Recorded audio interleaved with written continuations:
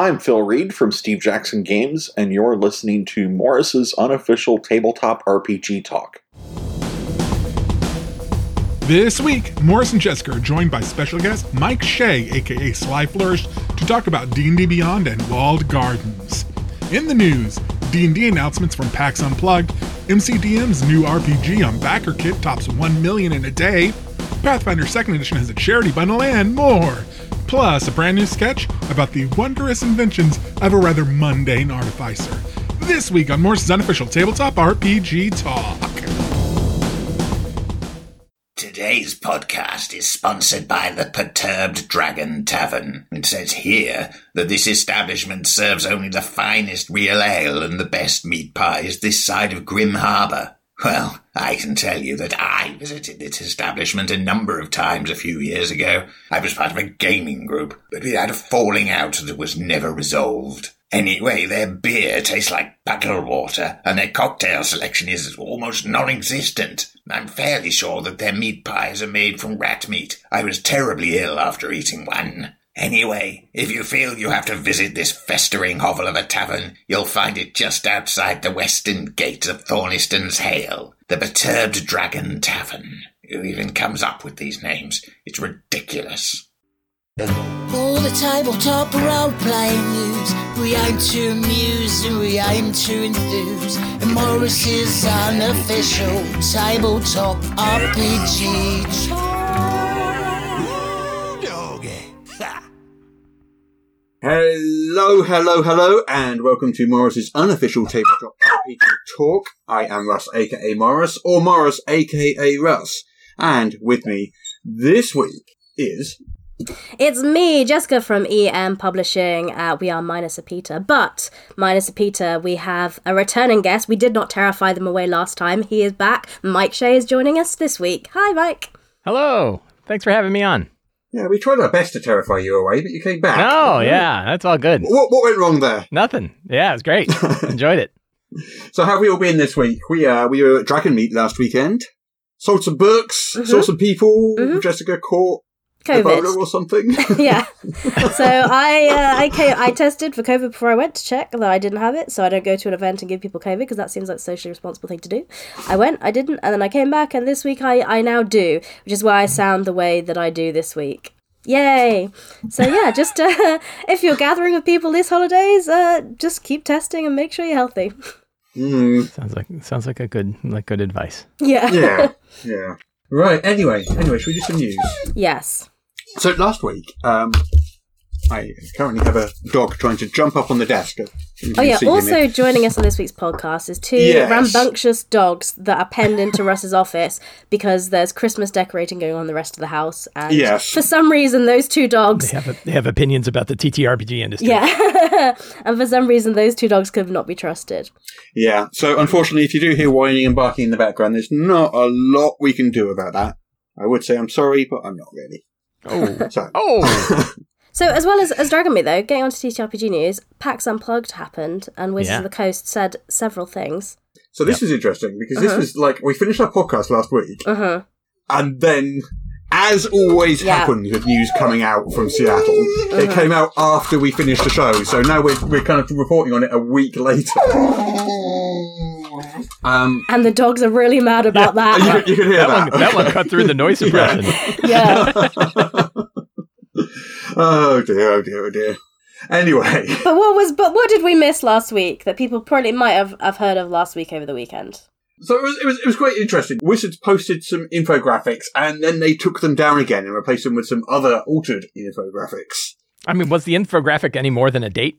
It was a date, yeah. But that is the key info. And a picture of a fighter. They announced their sort of 2024 lineup, which was mainly stuff we sort of knew about, but we got the actual dates for them, which is the important thing.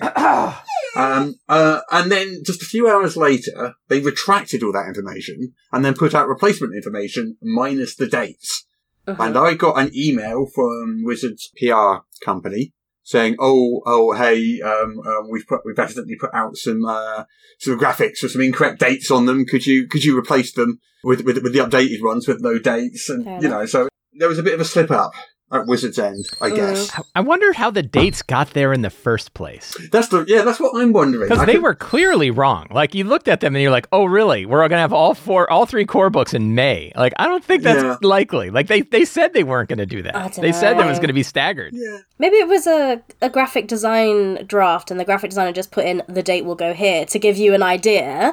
Just put a date. Like, maybe they're just placeholder dates. You know, like you put Lorem Ipsum on things and stuff like that. But maybe it was or they mixed it up with one of the other products, which they could conceivably put out in May. Yeah, I mean the dates. It's weird. The dates that they had was the 2024 core rulebooks, May the 21st. Yeah. Then they announced Vecna, Eve of Ruin, which is an adventure, also May the 21st. Mm-hmm.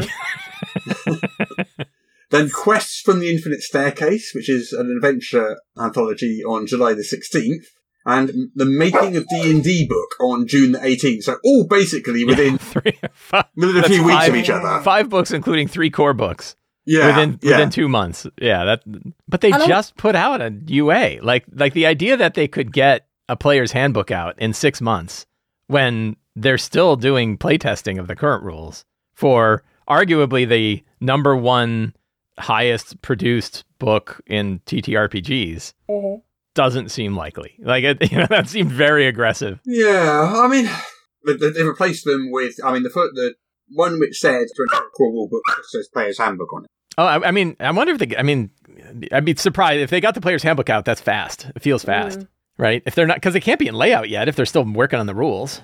So I don't know. You guys know more about publishing big core books. How long did it take? What was from the time, can you give a brief time frame of like the Adventurer's Guide, the A5e Adventurer's Guide?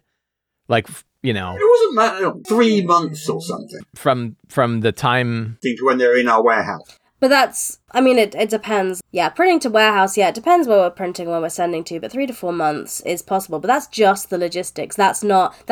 We have the PDF ready to go. We're literally just sending the files and doing stuff. Right. So you're like, its layout's already done at that point. Exactly, yeah. But like with Wizards of the Coast, they have much wider distribution channels and much more complicated networks because they're shipping to bigger volumes to many countries. And I bet they have a couple of manufacturers because I bet they print more locally in Asia than they do in, Europe. Well, I think they're like that. So they're all printing in the US, I think. Are they all printing in the US? Yeah. They might have sort of preferential or faster printing contracts. Yeah. I mean, it feels like they can't, if they're putting out a UA and they plan to do a survey next month. Yeah. They're not in layout, right? Unless the rest of the book is done and they're just holding space in those pages. We're just doing barbarians, right? They did say that 8 of the classes were locked, didn't they? Yeah, I don't know. A few weeks ago. That is kind of what we do with, so we're going to have, we just launched this week, the Gate Pass, because our annual book's coming out, and it's like a summary of the whole of this year's articles that come out. And that's already in layout, even though the December issue hasn't come out, because we have all the other stuff. So maybe they're doing something similar to that. But even so, 6 months would be a really quick turnaround. It wouldn't be impossible, but I find it unlikely. One big question I've talked about with some friends of mine. So they made this claim of these are going to be the biggest core books that are ever put out, and they're going to be quote unquote like almost 1,000 pages. And you're like, the old core books were also 1,000 pages. Yeah. Like they were all 300 plus pages. And the font size was about 25% smaller before than it is now. And they're talking about having more material in it than the old ones. And more art as well. And more art. Like, so, So that tells me fewer words. How's this going to, I guess. It's going to be like, we have a class and it's 12 words long. Like, that whole thing seems really bizarre. Like what's the book gonna look like when we get it if they're trying to pack that much stuff into it? I guess you just sort of wait and see, I suppose. I guess we will. I don't know. I like the artwork though. That dwarf on the 2024 core rulebook image. That's a lovely piece of art. Yeah, they do look very cool. Yeah. I mean, should we talk about what these actual books are that they've announced then? It's probably helpful on a new show, yeah. Yeah, should we do that then? Okay, so the 2024 core rulebooks obviously we know about. But Vecna, Eve of Ruin, I think this is the first time that we've heard that title, isn't it? Yep. We've known there's going to be a Vecna adventure of some kind. Mm-hmm. We don't know much else about it. It's a multiverse-spanning adventure. It goes up to level 20. Apparently it has cameos from various D&D characters, famous D&D characters. That's all we know, really. Well, I imagine this one will do quite well because, they talked about Vecna and Stranger Things, so I think a lot of people that are new to D&D are familiar with the idea of this baddie, so it's kind of villain opposed to baddie, maybe. Yeah. But yeah, so I guess it could sell quite well. But I was thinking, is this going to be not using the new 2024 rules? Is this going to be... Well, I don't know. I mean, their argument is that there aren't new 2024 rules that... Whether or not you're making the book, like it's not like DCs are going to change. To be fair, an adventure's going to look the same, isn't it? and like even their monster design changes from book to book already, right? Like they're continually changing how monsters work. So yeah. The interesting thing to me is it's a 1 to 20 adventure. Like this is I think this is the first. It says up to 20. It might not be 1 to 20. Oh really? Sorry, yeah. It doesn't say because what was it? Mad Mage. Dungeon of the Mad Mage was 5 to 20, wasn't it? Yeah. I found it on the internet, so it's questionable. But it says that Amanda Hammond, who works at Wizards, said that Eva Room will take players from 1st to 20th. Oh, in that case. Oh, wow. But it's not a direct quote, and it's on some website, so I could still be wrong. Well, if it's on the internet, it must be true. That's impressive. That's my thought. Yeah. That's how it works. If I really want to know what's true, I ask ChatGPT, and ChatGPT never. Yeah, that'll always tell you the truth. They wouldn't lie to you. So the other book was Quests from the Infinite Staircase. So this looks like it's going to be an adventure collection. From what I can make out, and again, we don't know much about it, it's a bunch of classic adventures in the same way that, what was the seafaring, the Ghost of Saltmarsh. That one, yeah, that was a collection of classic ones. Yeah, wasn't it? and Tales of the Yawning Portal was the same way. Yeah, so I think that's what this is going to be. I'm not 100% sure, but I think that's what this is going to be. Again, that's all we know though. We know a title, we got a picture, we got an image of someone with a moustache. It was like Drizzt with a giant moustache. I don't know who that is. Is that a moustache or is that smoke? I don't know. I can't tell. Let me have a look. What do you reckon? Moustache or smoke? I think that's a moustache. It's quite an angular moustache. Yeah, but that's a style choice. Fair. Okay. And amazing false lashes. If we say that's a moustache, then the things coming out the eyes are false lashes. Must be also be, yeah. But they come all the way out and go round into the sky. Isn't that? That's fashion over function. I thought they said it's some new villain, isn't it? I thought they mentioned something about having an entirely new villain.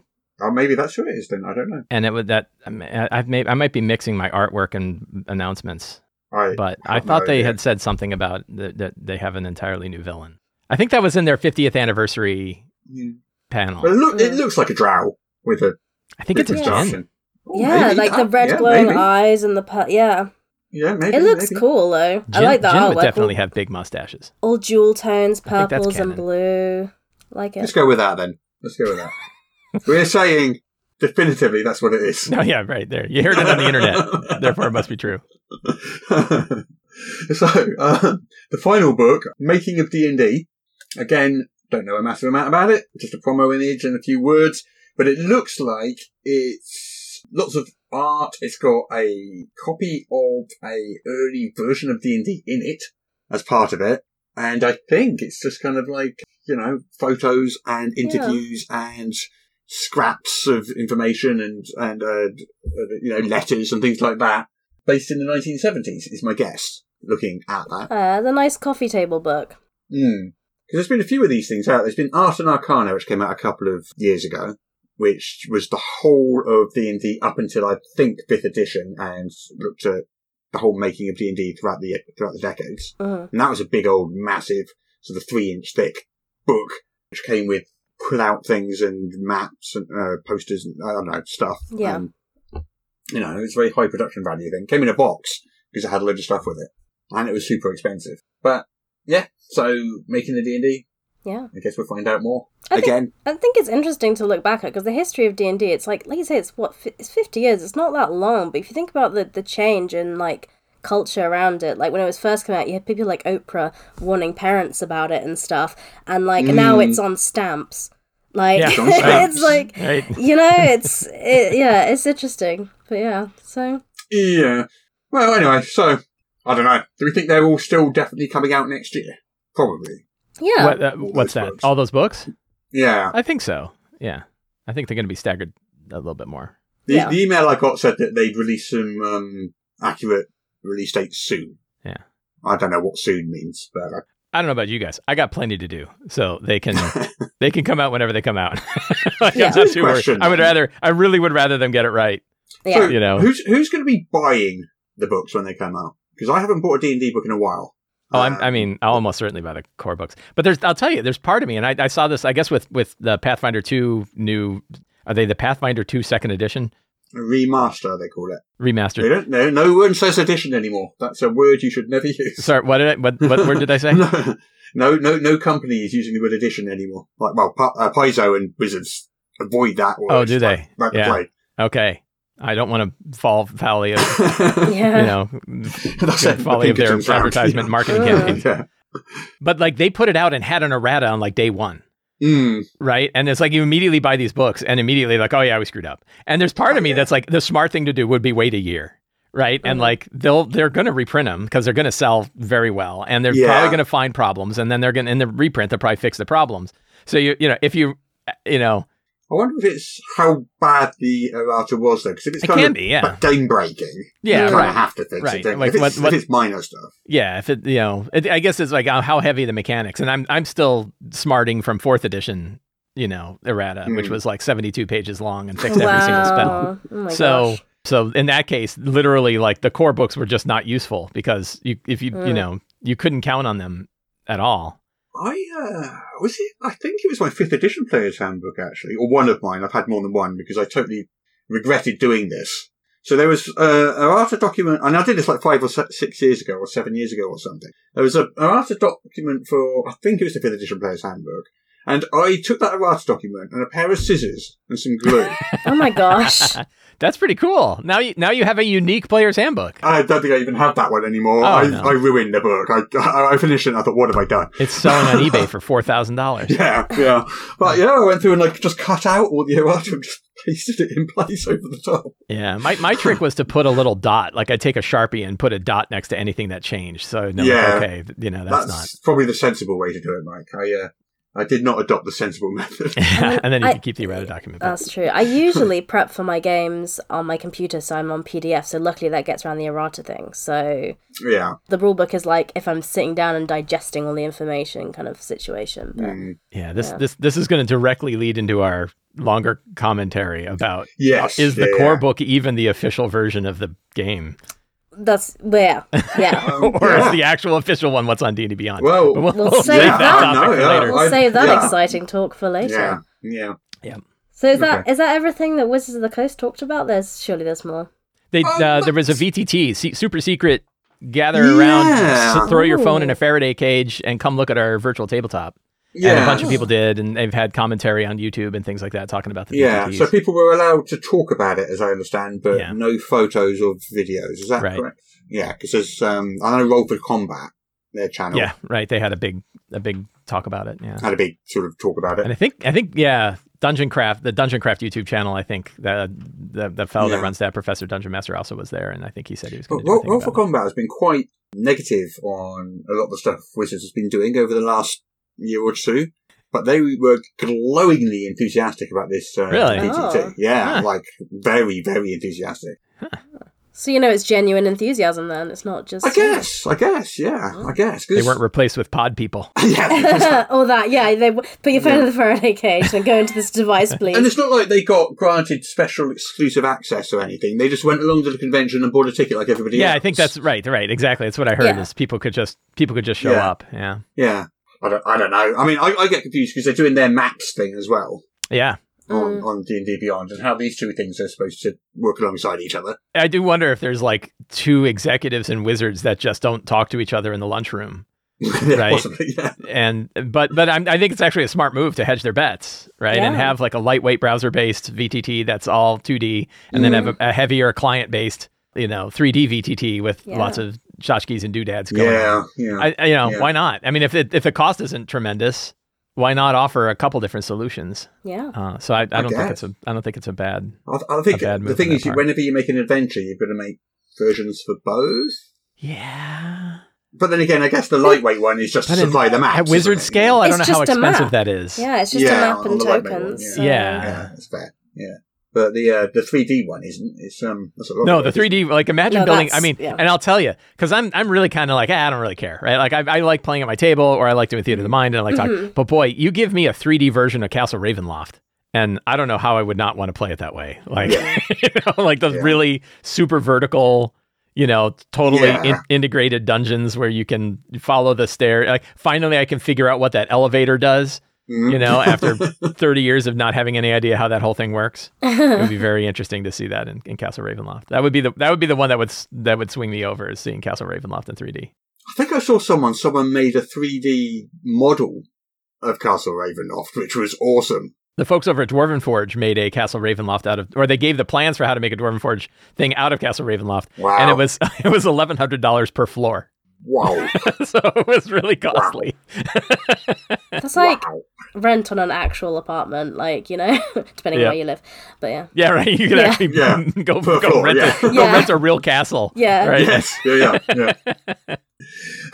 Anyway, talking of expensive things, MCDM. Yeah. Wow. Well, I'm gonna $2 million. I'm gonna breaking buy it back on records expensive, everywhere. But yeah. Yeah, the cost per person is not that expensive. The amount of money is a lot. No, I meant expensive as it has made a lot of money. So that's fact. MCDM, they've had $3 million Kickstarters so far. Yeah. This is their fourth. Yeah. Good and man. $2 million in less than 24 hours. Yeah. Nice. So this is the biggest first day crowdfunding TTRPG thing, including that big Avatar Legends Really? one, which did 10 million. This is done twice that on the first day. Oh my That did God. 1.3 million on the first day. Wow. This is done over 2. So this is record breaking. Yeah, I wonder, and we've all been in our Kickstarter minds, and I wonder if the curve is the same. So they're doing it on BackerKit, which is also a really big deal. Like it's I think it's the largest BackerKit crowdfunding campaign that's happened. Yeah. I think BackerKit put out a thing saying that as well. Yeah, and I wonder if the curve is the same. Like, so there's that kind of weird Kickstarter curve, although that's been changing, over the past couple of years. The bathtub, the sort of bathtub-shaped curve where you get a lot of money in the first 3 days, a lot of money in the last 3 days. It's more a reverse J now because the yeah, right, because there's so much prep Yeah. ahead of time with the follower thing. Yeah, right. It's like sort of reverse J. So I wonder if the curve is different on BackerKit, but we'll see in 28 days, I guess. Yeah. It's amazing. I think it will be front slanted because they had something like 10,000 pre-launch followers waiting, and they do a massive job of galvanizing their community to be waiting. Yeah, what an audience! Chomping at the bit. I know. Isn't that amazing? Like, it's I was just thinking about, like, beyond the company that they've got, which is impressive, right? They've got a lot of full-time staff. They've got really smart people. My friend James Intercasso is like, a lead designer over there, and it's just amazing.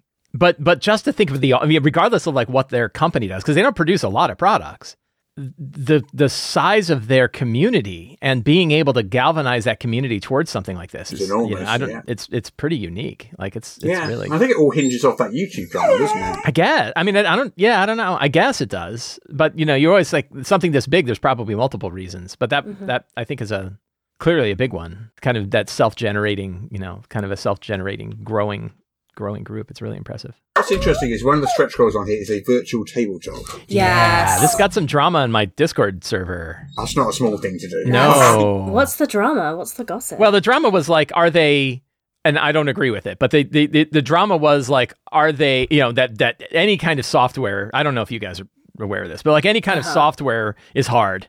Right? Yeah. Like building any kind of sort of software application for that. I was kidding about the thing because I know you guys are building a friend world. Level Up Advanced 5e. So any kind of software thing is always risky. Like I think it's riskier than publishing physical books, which is also really risky, right? I think I'm this is sort of a secondary quote, but there was something about how much money MCDM lost on some of their initial books because of misjudging the price of physical manufacturing and shipping. Like they ended up some of the miniatures, you mean? And maybe it might have been, maybe it was the miniatures, but I thought I had heard that Matt Colville talked about this on his Twitch chat that like they had some of these enormous $1 million Kickstarters that lost almost as much, right? That lost money, and they had to make that up elsewhere in the company.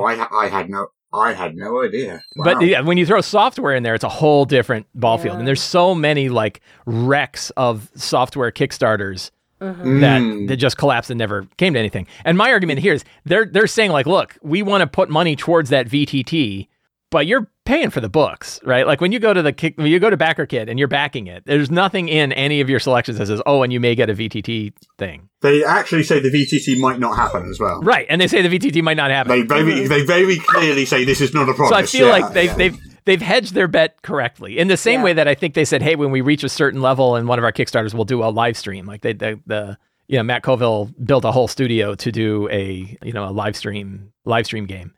Yeah. And that wasn't really like, you weren't expecting to get unique videos or anything like that. It was, you were buying the book and that's where the money was going to go. So I think it's, when I first heard about it, because like I was not looking at the BackerKit page, I was just listening to people on my Discord server talking about it, and they were like, oh, they're saying it's a VTT, and I'm like, ooh, danger, Will Robinson, right? Like that, and then it was like, oh wait, no, they're saying if they get enough money, they will work on one, not it's one of the rewards you're going to get. Yes, yeah. And that's a big difference to me. Like, It also depends on how complex they want this VTT to be.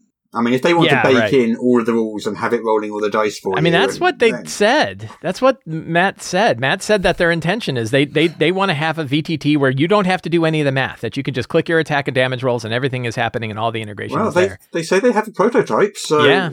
And they felt like none of the existing VTTs could do it. And there's a lot of them. Really? I was about to say 40. None of them. There's so many. They said that none of it had like the level of smoothness or the level of integration that they wanted, so they're rolling their own. Oh wow! I mean, one thing that's kind of neat about MCDM is that they do this kind of thing. That they are not they're not conservative about their approach. If they're doing Arcadia, they're all in on Arcadia. If they're when they try this stuff, they die. I mean, just doing a whole new RPG that's not even remotely 5e based after having just had a huge Kickstarter for Flea Mortals, which is 5e based. That's a big shift, and they don't mind making those big shifts. So.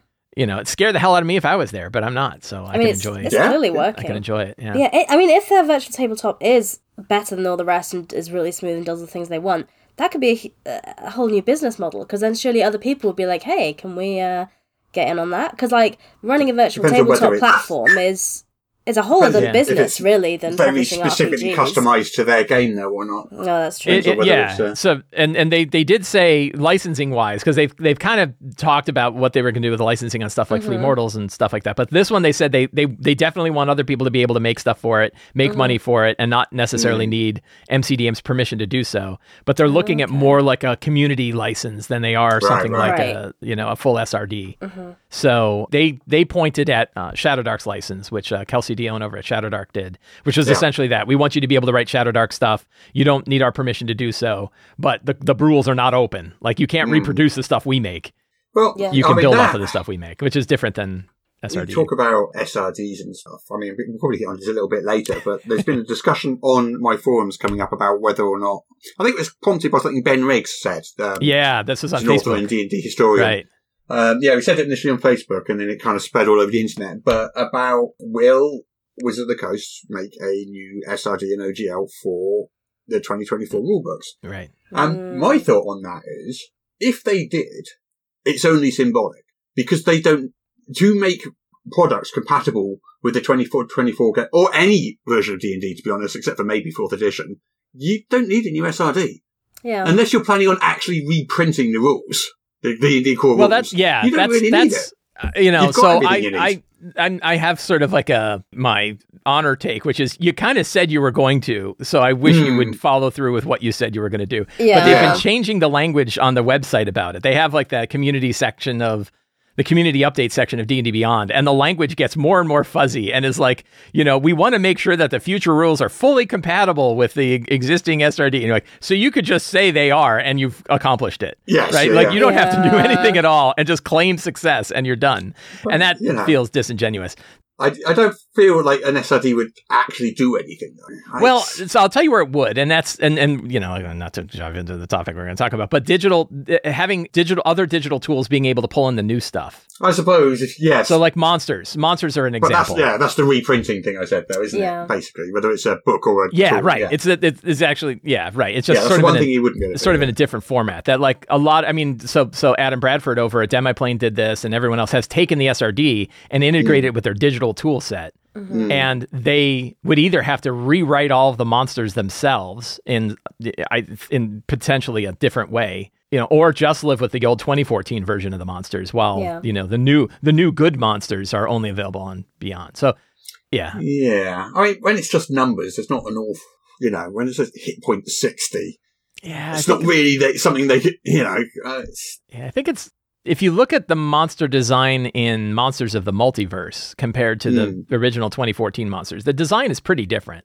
And I wasn't a huge fan of the new design, and now I am. I kind of changed, this is a lot easier. And, and it is sort of like they took the next step. So if you look at, you look at the 2014 monster manual and you look at spellcasters, all their spells are just in a big block and you have to remember what Fireball does.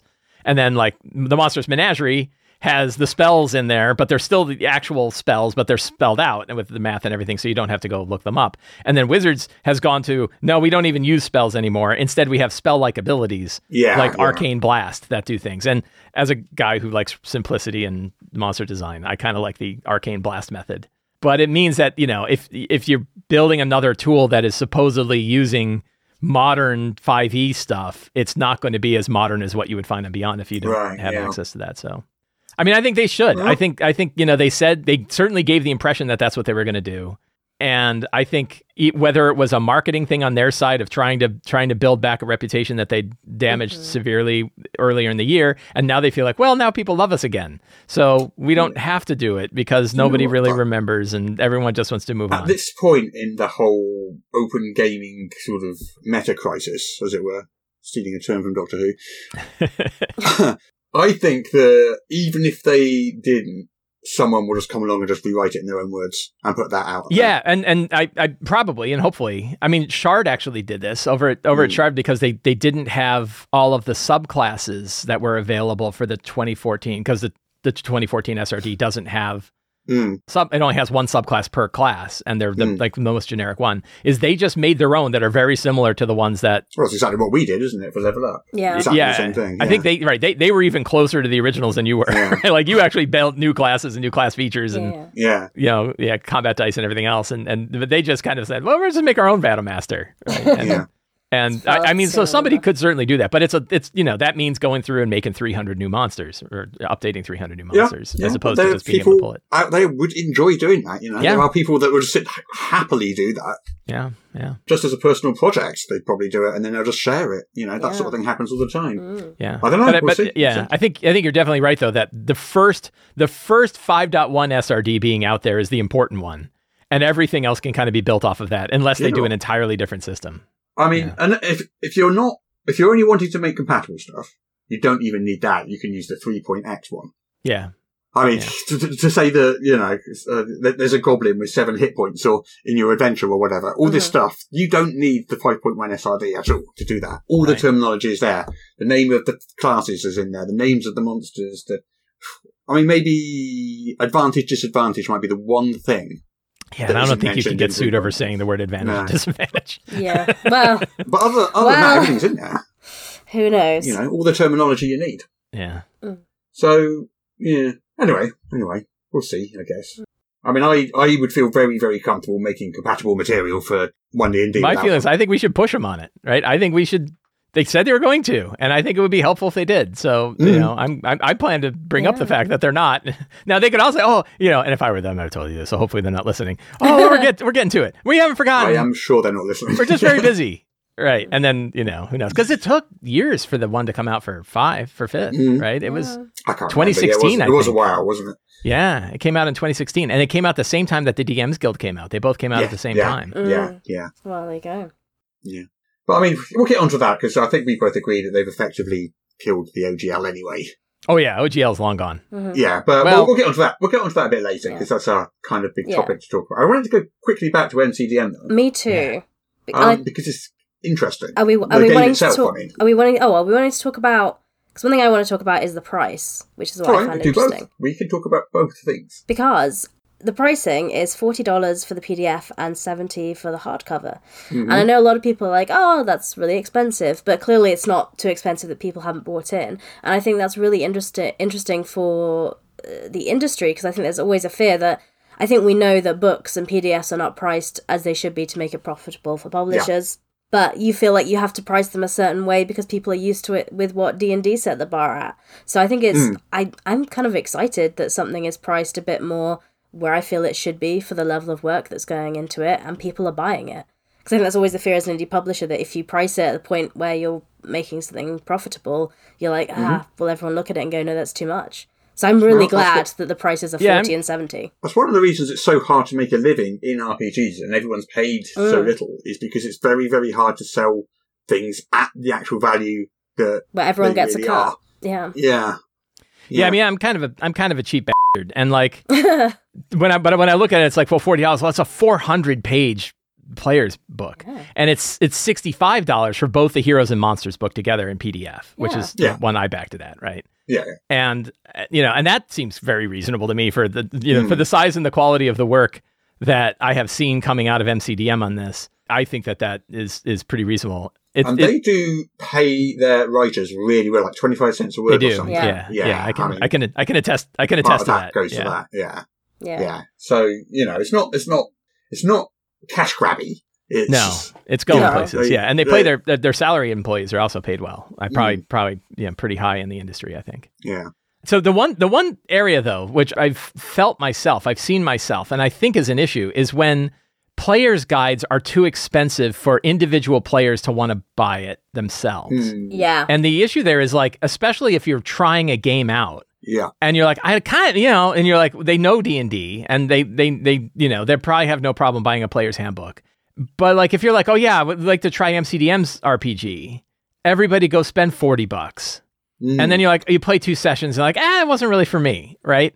I feel like it would be nice if there was a lightweight, and I'm not saying like for this particular, but I've seen it for other games. For example, Shadowdark doesn't have a separate player's guide for Shadowdark. It's all one book, but they have a free quick start rule. So you can at least send the free rules to your players and say, when it comes to just playing, this is the rule set. Yeah. Starter sets and quick starts are really important. And we really do run into that problem because the buy-in for our game is a lot. Yeah, I just bought my second Adventurer's Guide like 2 days ago. I mean, it's 3 big hardcover books. I had to take a loan out. I'm just kidding. We appreciate it. It was actually very reasonable. It was, because it was like $60, but free shipping in the US. In the US, and it's 600 pages. Yeah. Yeah, and it's huge, right? Yeah. And when the zombie apocalypse happens, right, you have a bludgeoning weapon, and it will and stop a bullet. Yeah. I mean, I do have that issue though. That like so my next campaign that I want to run, I want to use A5E, and so I bought a second copy of A5E that I plan to share around. That we have like 2 table copies that are moving around back and forth. Yeah. But I can't expect or demand that my players all drop $60. Yeah. When they might try and be like, I like it, but I think I'd rather just play 5e. Right? I don't know what the reaction is going to be. And that's also why we have A5e.tools, because all the rules are on there. So you could just go to the website and figure out what you're doing from there. And you have your own SRD. So I could say, here's all the rules in PDF. Yeah. Right? And the starter set has a nice little 32-page rules which upgrade your game, which is quite nice as well. But I think this is an industry thing, because I wonder how many tables that the GM just sends their copy of the PDF to everybody. I think. So can I ask you guys a question? Yeah. How do you feel if somebody shared the PDF using something like Google Drive where they could limit downloads?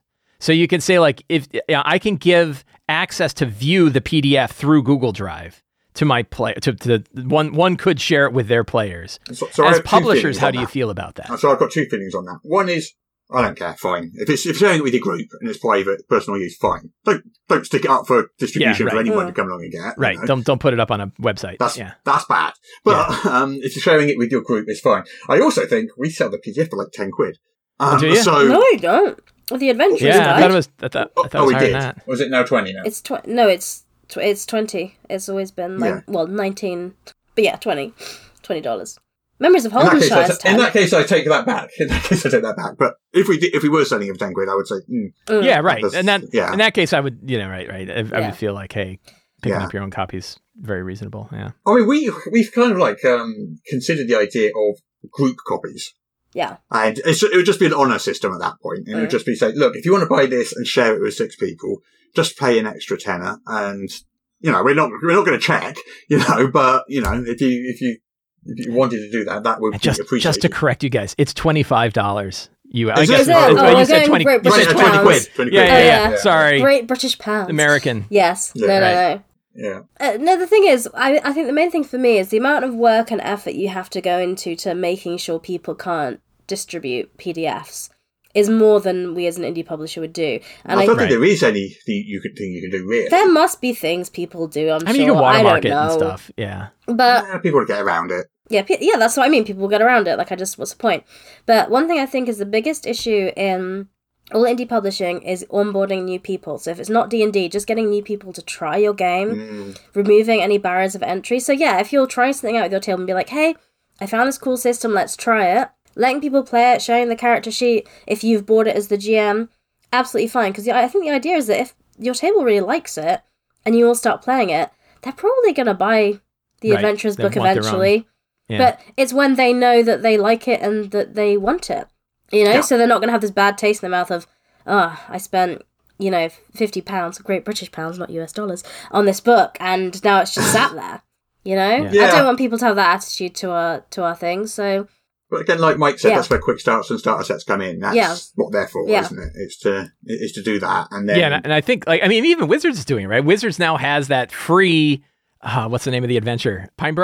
Perils of Pinebrook, right? For kids, it's meant to be sent out to teachers, but it's completely free and it has a whole system ready to play. So you can get people playing D&D for nothing. Well, you can download the D&D basic rules for nothing anyway. And you can download the basic rules for nothing, and you can build characters and beyond for nothing. Yeah. Right? So to briefly answer your question, Mike, I personally am not annoyed if people share their PDF copy as the GM with their party when they're trying out their system with our games. Yeah. So. Yeah, I think within a group, it's no different than buying a hardcover and passing that around the table, is it? Yeah, the one difference that I've made is because Google Drive lets you lock down a PDF so people can't download their own copy. There isn't a risk that if you have a player you don't know particularly well who downloads their copy and they're giving it to their friends, this prevents second order spreading. Right? Yeah. I mean, I don't really want that. But it gives everybody the ability to still read through the whole rulebook. I think we're quite lucky. Maybe it's just our audience and maybe I'm naive, but a lot of people that play our games are kind of generally quite reasonable people and they'll want to support something that they like. So if they've been playing a game for a while and they've been enjoying it, at some point they might be like, I'll drop some money on buying the PDF or something to support it. So, but maybe that's me being very, very naive. That's because we're such lovely, lovely, lovely people. Well, I think we are. And I sometimes think you get back the energy you match. There's always going to be people that, game the system and do stuff, but I think that's no matter what you do. So I just don't think you worry about it. It's going to be a minority of people. They're going to do it whatever you do. There's nothing you can do to stop them. Okay, fine. Yeah, we'll just carry on making books. And we give the rules away for free, mostly on a5eva.tools anyway. So it'd be weird for us to be really precious about that, I think. Yeah. And again, the PDFs, the SRD PDFs, right? Yeah, exactly. There that have pretty much everything in them too. So. Anyway, MCDM. I want to talk about the game itself a little bit. Yeah. I don't know much about it. I know, there's people there that have watched lengthy videos and playtest documents and all sorts of stuff and know an awful lot more about this game than I do. Mm-hmm. I pretty much know what I saw on the Kickstarter page. That's about it. But it's interesting. So it's very much combat focused, it looks like. Yeah. They kind of said, we're not really doing dungeon crawling or exploration in this. Right. It's really about heroes fighting monsters. Cool. It's quite tactical. I think they're going quite deep into the combat side of it. Mm-hmm. But they've also kind of taken aim at sort of D&D a little bit. Ooh. About how they're getting rid of sacred cows from the 1970s. I don't know what that means exactly. Such as? But my guess is ability scores. Oh, okay. Well, there's I don't know if I'm just making up a sacred cow. I don't know if that... I presume they're not because it's a 2d6 based system, so I have a feeling whatever they're doing. I'll tell you one thing they are doing is when you attack, you don't make an attack roll. You automatically hit and you just do damage. You just roll the damage. Interesting. So that is very much a departure from what people traditionally understand D20 fantasy to be. Yeah. This isn't D20, obviously, but... I ran a game that did that, and my players were really confused for the first few sessions, because they just couldn't... Because I was like, when you always hit, it's always successful, it's just how much you do. How much damage you do, yeah. And that was... It's a real culture shift. Mm. Sure. Yeah, I think it's definitely speed the game up. Yeah. I don't have a problem with that at all in the slightest. I think that would work quite well. I mean, I assume there's things like monsters that can be resistant to that damage. It's not like, a house cat can take down a dragon eventually just by tapping it a million times. Although I like that story though. So so I assume, there's more to it than that. Yeah. But yeah, I mean, I guess we'll see. Yep. But I guess it goes two ways, doesn't it? So if the adventurer always hits, I guess that means the monsters get to hit you too. I guess, yeah. Yeah, I haven't dug into the system too much. I don't. Yeah. No, I haven't really. I just looked at the Kickstarter. I do talk about like fighting against the grain. The intro video, which typically like Kickstarter recommends that you aim for like a minute or a minute and a half, is 51 minutes long. What? So, yeah, the top video on the backer kit is a 51-minute video. Oh my goodness! So like, he's really like, I don't care what you tell me the video size is. We're doing 51 minutes. Look, they launch. Yeah, and it doesn't appear to be on hurting the wrong them. day of the week at the wrong time of the year. They're just like at the right. Yeah, December. Who launches a Kickstarter in December on a Thursday? Yeah, but they're doing. We're going to do it, and guess what? It worked. Yeah, right. I guess if you have enough of a following, you can do what you want. Yeah. Yeah.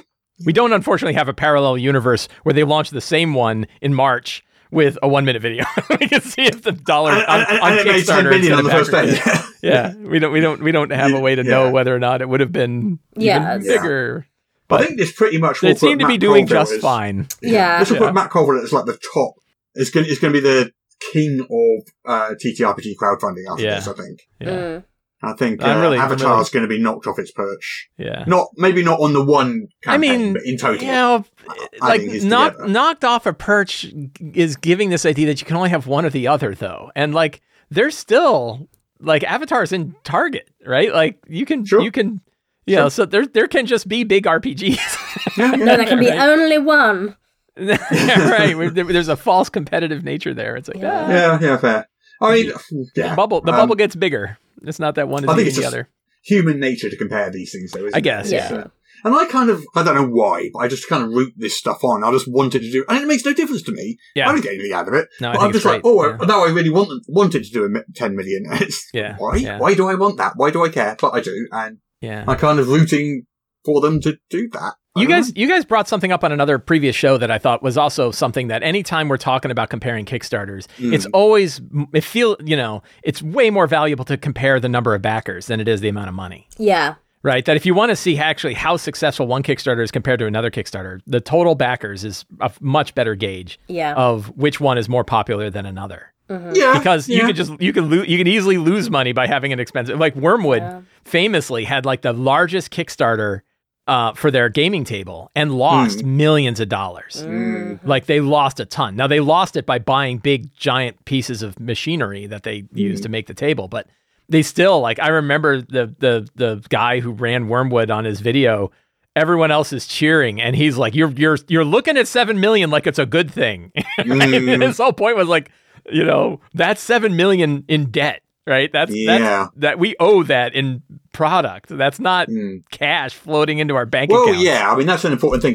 When you see a Kickstarter and you see all that money, that money is going towards fulfilling the product. It's like, you owe that. It's not that's profit. Money you it's owe. Not profit. Yeah. Right. That's product you owe. Right. Yeah. And maybe if you're lucky and everything works out, you make money on it. Yeah. If you do $1 million as a Kickstarter, that doesn't make you a millionaire. Right. Yeah, exactly. But it does very, very briefly. Well, the money very briefly goes into your bank account and then goes out. Right. If you're anything like me, this is glorious. If you're anything like me, no, it's not that glorious because you're like, I do not want to pay taxes on this. Right. So it's like I need to get this money out of this account as fast as I can, so I don't have to pay taxes on it. Because if I have to pay taxes as net, that's a real problem. Yeah. Well, good luck to them. I mean, I haven't backed it. Yeah, I think it's fantastic. Mm-hmm. It looks amazing. I backed it. I backed the PDF. I'm trying to just kind of dial back on buying stuff. I buy everything. I do, but then I don't use it. And half the time I don't even read it now. I used to at least read it. I do have that. And now I don't even read it. I don't have time. I skim the first 3 pages and then file it in my giant PDF library. Yeah. That looks nice. But I like support. I mean, we all love this industry. Yeah. I love supporting They're supporting people as well. I have reached my budget for this month. I had to set myself a monthly budget for buying different RPGs because. Oh wow. Yeah. And so I kind of buy stuff, and then when I hit it, I'm like, well, I'm done. So, and I went to Dragon Meet last weekend, and I bought stuff there. So, because some really cool, smaller creators that I wouldn't have found online otherwise. So I bought their stuff then and there, because I was like, I don't know if I'll find it again. But then that means this week I'm like, yeah, there's nothing left in the in the RPG fund this month. But yeah. Yeah. Right, what else we got? We got a bit of Shadowrun news. We do, yes. Yeah, which I'm not entirely sure why they're doing this. What do you mean? Catalyst Game Lab. They're putting out the old one, right? Yeah, reprinting a first edition of Shadowrun, which is not the popular edition. The second edition is. But secondly, you can actually buy it on print on demand at Drive-Thru RPG for $11.99 from them right now anyway.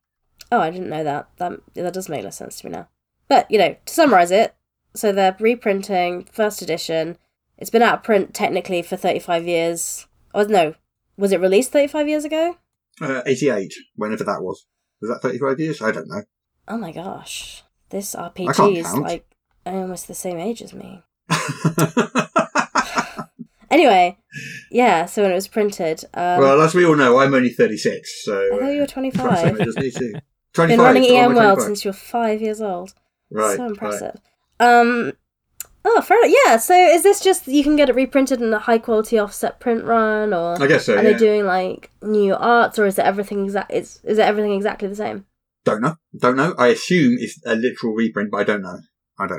I'm just reading. It's funny. I played the Shadowdark computer games, which I liked a lot, and I remember whenever I went to my local game shop as a kid, I would see Shadowrun on the shelf. But I always played other stuff. I never really got into Shadowrun. Well, as I recall, like the first edition was mechanically a bit jumbled, and second edition cleaned that up an awful lot, as I recall. But bear in mind, it has been many, many, many years since I played Shadowrun.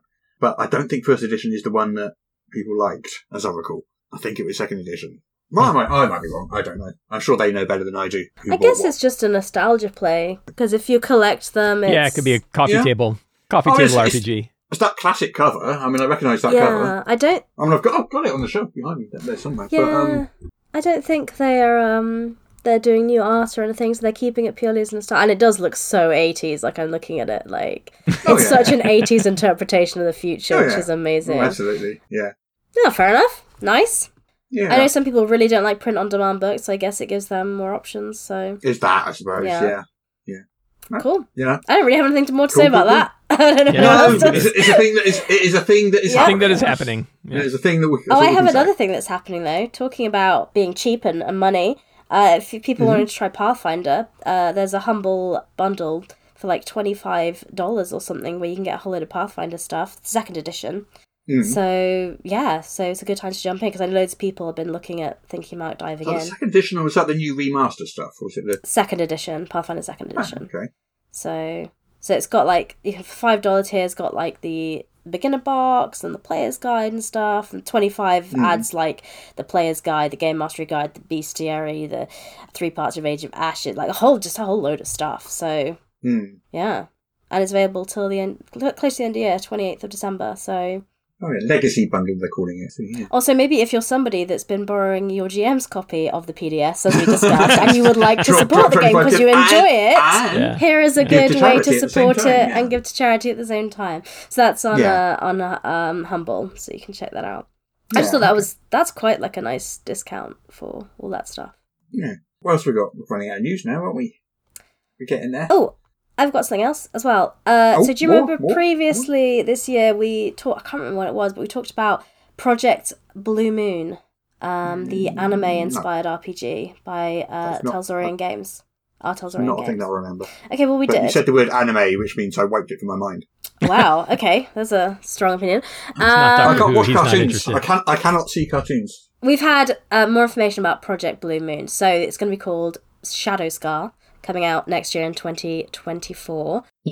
And it's Cody Pondsmith, who did The Witch RPG and Cyberpunk Red, is working on the game. And we've got some artwork previews. And yeah, it's just looking really cool. And it's got all the reference points we mentioned before, like, Demon Slayer, Cowboy Bebop, Naturo.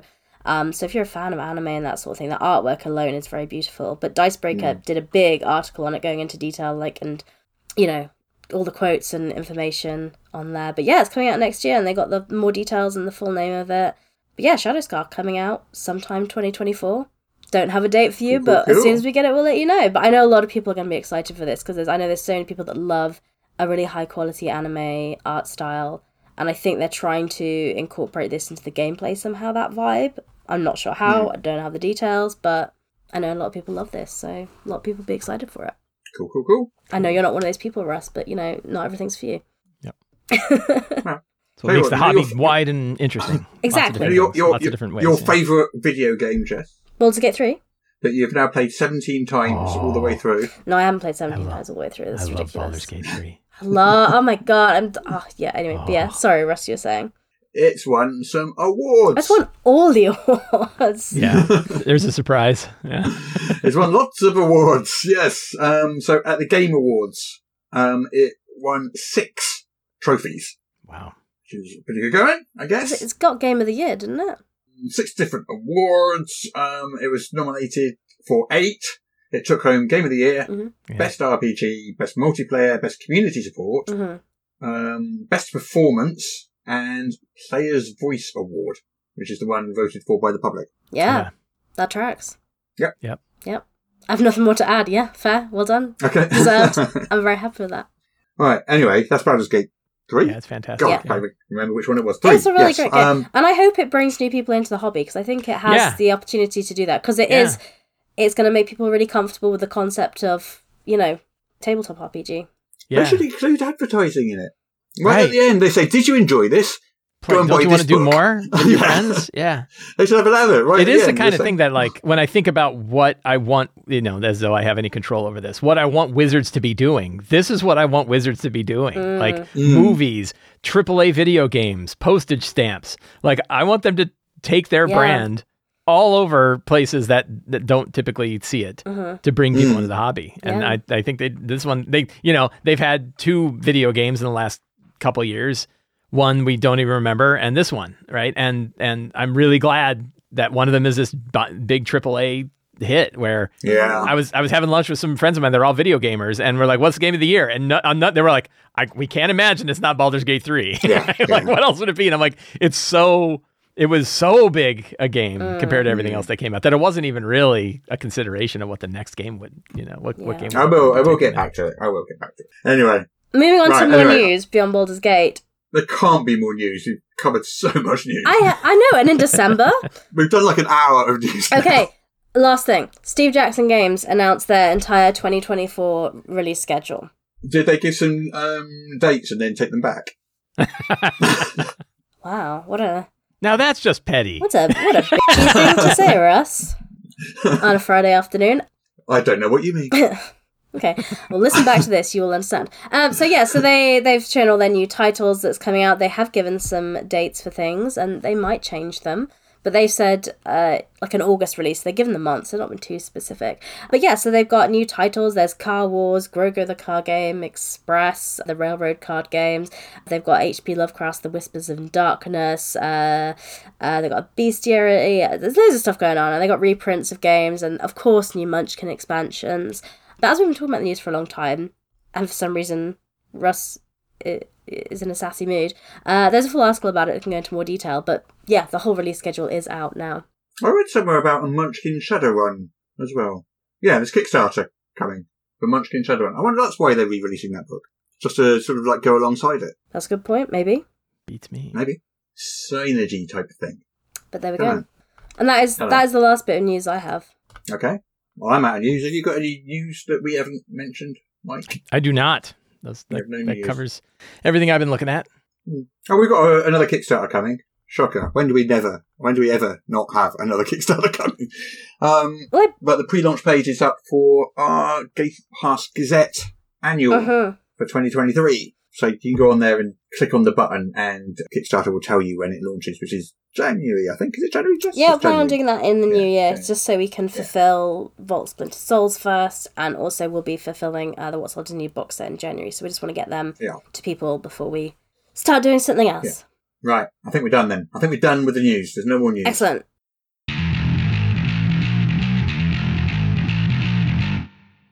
Aha! An artificer! I wonder what wonders they have to show me. Oh, welcome, brave knight, to my humble workshop. Are you here to marvel at my spectacular inventions? Oh, indeed I am, noble artificer. Oh, please show me your latest creations. Very well. Well, this incredible innovation will, I think, completely revolutionise transport. Intriguing. What could it be? A steam-powered airship, perhaps? A wagon which travels underwater? A fantastical teleportation device? A vehicle which is larger on the inside than the outside? No. None of those things. Prepare to be amazed by my... Well, don't keep me waiting. What is it? Behold! The carriageless horse. What? Well, it's a horse. But it has no carriage. But surely that's just a horse. Well, I see you don't quite comprehend the genius of this technological marvel. You see the horse, yes? It has no carriage. Yes, I see that, but... But what, brave adventurer? Oh, never mind. Look, what else do you have to show me? I am glad you asked. I am especially proud of this one. So I collaborated with the greatest magi and alchemists of the land to produce... voila! A sword? Oh, well, now you have my interest, young inventor. What can it do? Does it perhaps burst into flame? Can it slay a dragon with a single blow? Perhaps it can summon the power of Grayskull. No. This, my friend, is the latest in weapons-based technology. This is the +0 sword. What? It's the sword +0. So, I see you wield a sword +3 yourself. Well, of course. Well, this sword is a sword +0. Well, surely that's just a sword. +0. But that's, never mind. Carriageless horses and, swords +0. Whatever next? Have you invented the spoon, perhaps? A cunning device to keep the rain from my head? Oh, wonderful ideas. But no. So my final invention is something that is sure to blow your proverbial mind. My mind is not proverbial, thank you very much. Well, that as it may be, that even you will be awed by the sheer genius of this latest discovery. Very well, artificer. Once more unto the breach, as they say. One last time. Show me your creation. I wait with bated breath. Very well, my learned friend. Allow me to introduce to you... Here we go. ...the potion of visibility. What? I see you are speechless. A potion of visibility. Exactly. Potions of invisibility being available on every alchemist shelf, but nobody thought to make this. but I'm already visible. How do you mean? I don't need a potion to make me visible. I'm already visible. I'm not sure you're, what you're getting at. The whole point of a potion is to let you do something you couldn't normally do. Yes, indeed. But I'm already visible. I mean, you're visible. The horse is visible. Everybody's visible. Maybe you don't quite understand. Look. I'm already visible. The carriageless horse is just a horse, and the sword +0 is just a sword. These aren't inventions. They're what? Well, are you really an artificer? Of course I am. Wait, what are you doing? What is that? Oh, this, my friend, is a true invention. A real marvel of technology. Well, it looks like a... Yes, indeed. This is my miniature ballista. But that's just a crossbow. Indeed.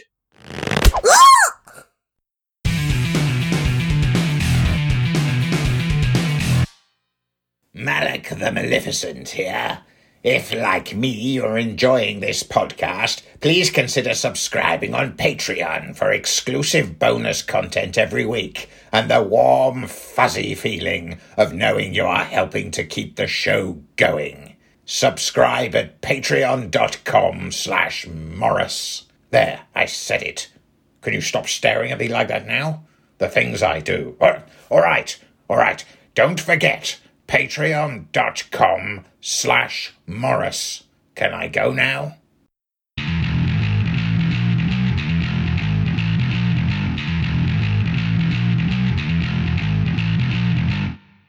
Right, so our topic is quite a broad one, and it was kind of prompted by I think the conversation started up when it was announced that a couple, and we mentioned this in last week's show, a couple of third-party products were going up on D&D Beyond.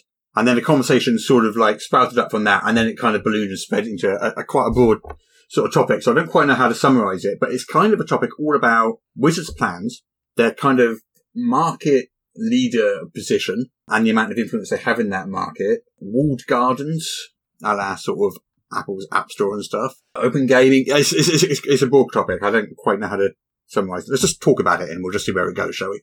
Sure.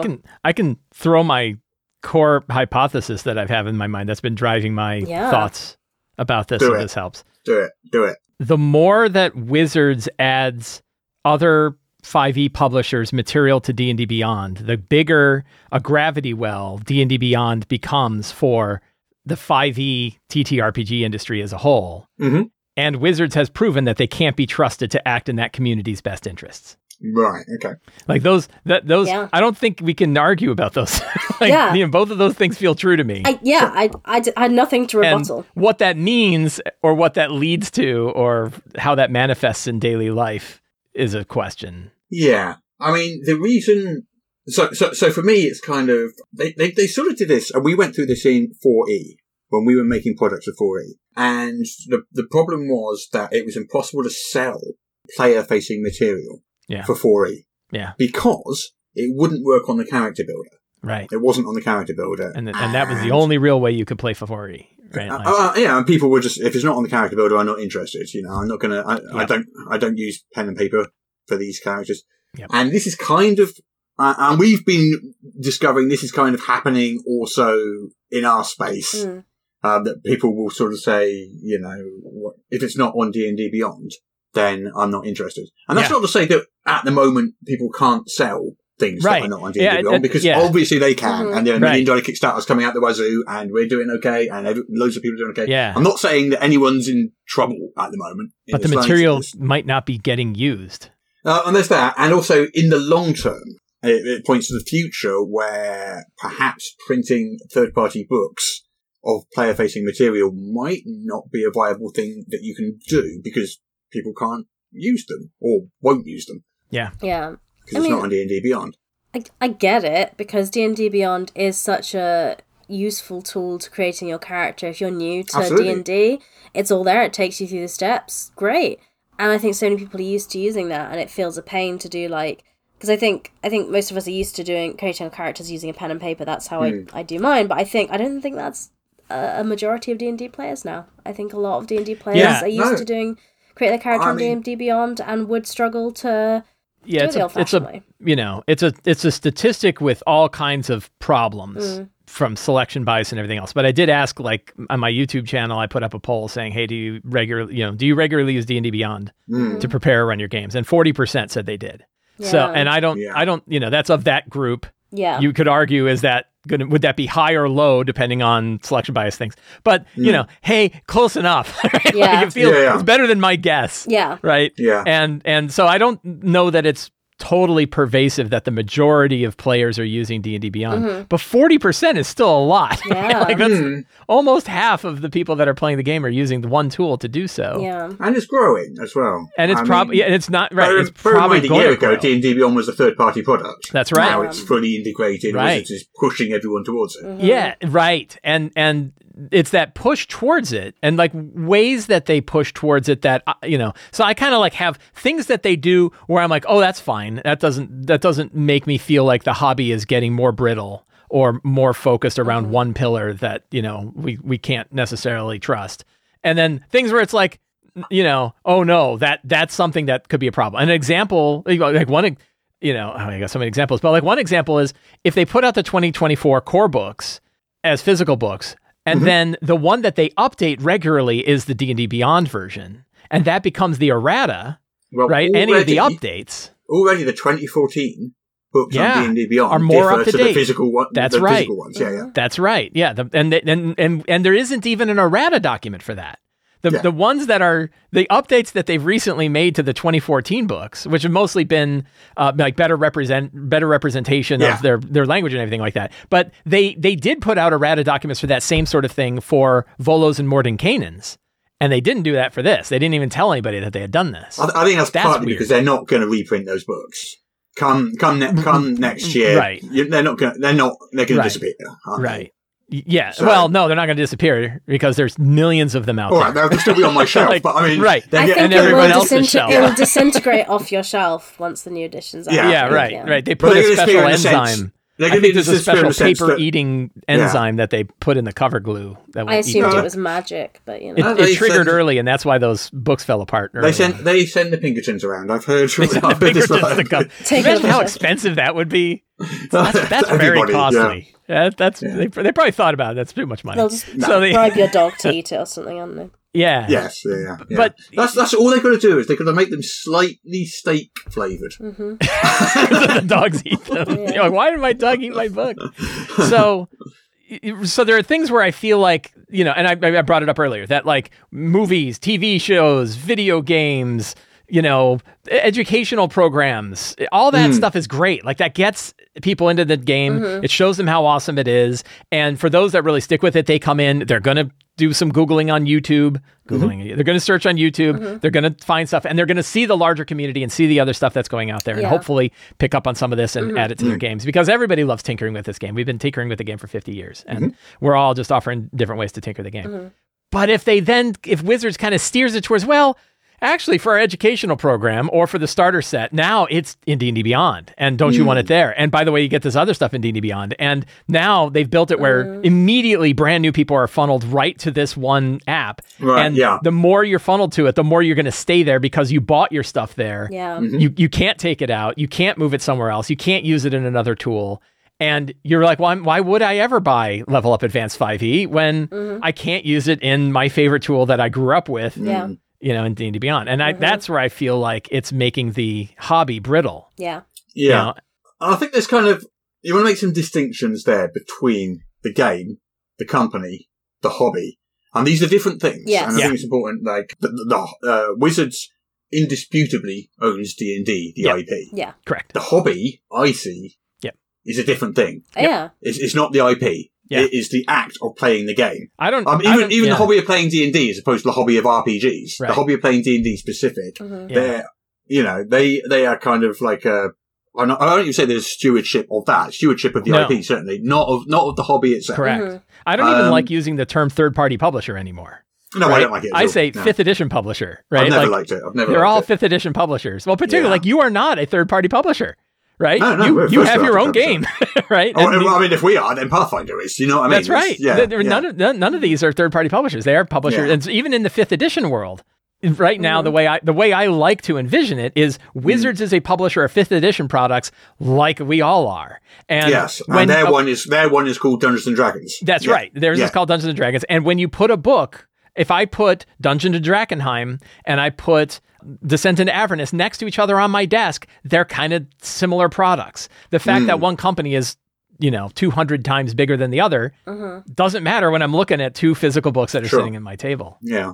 So, yeah. But yeah, I mean, it doesn't help. Well, once it doesn't help, I mean, you've got to give them kudos because they've tried to do this before. That's kind of been a goal in the past. And they've made stabs at digital tools like 2 or 3 times over the last sort of 20 odd years. D&D Beyond, finally, they've got it right. Well, because they bought it. They saw something out there that was they didn't perfect. build it. Yeah. Right. But D&D Beyond, you can't say it's not a good product. No, it is. And if it really weren't good, I kind of wish it wasn't. Because if it weren't good, we wouldn't have a problem. Right? Yeah. But because it's really good, like I have players who've been playing this game forever, and it's hard dragging them away from D&D Beyond to try some other stuff. And they know, like they've been doing this a long time. But D&D Beyond's really easy.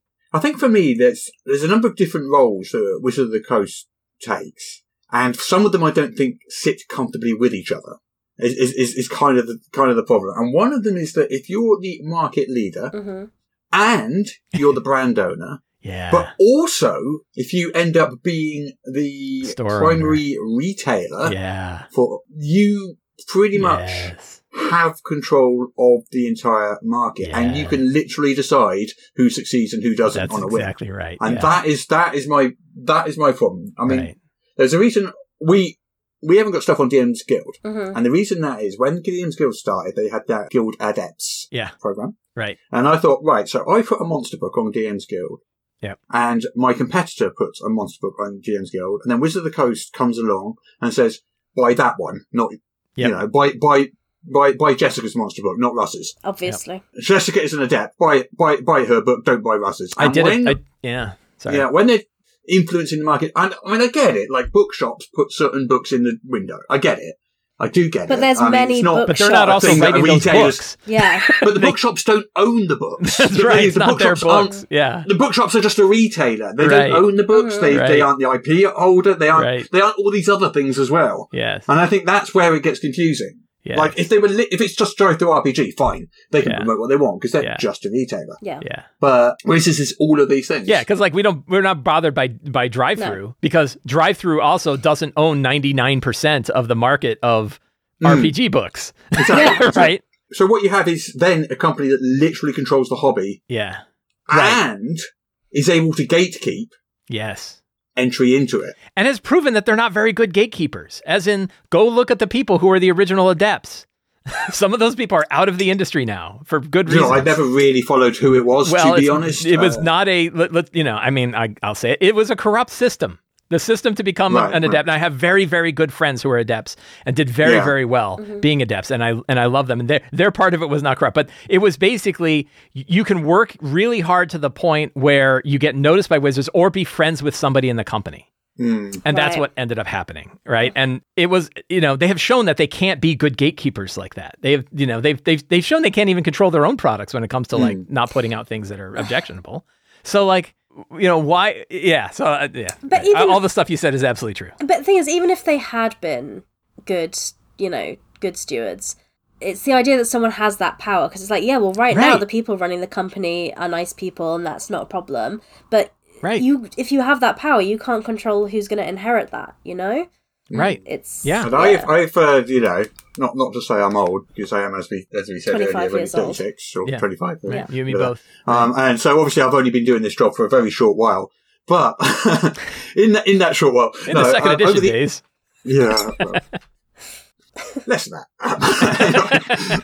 So in the last 20 years or so, I've seen various management teams go through Wizard of the Coast, and I've been friends with some of them sometimes I haven't, sometimes I have, do you know what I mean? And it's, in the early, 2000s, first name terms, it was a very cordial, I can't think of the word, but, it was a friendly thing. Mm-hmm. And as different management teams come and go, you don't know what the management team's going to look like in 10 years. Mm. Yeah, right. Or 5. Back then, it was Ryan Dancy who was all over open gaming, and we want this, and we want open gaming, we want open gaming. And now you've got a management team that doesn't want open gaming. There's diametric opposed opinions to him, who actually say, while he sits there saying, I made the OGL and I'm telling you it can't be rescinded.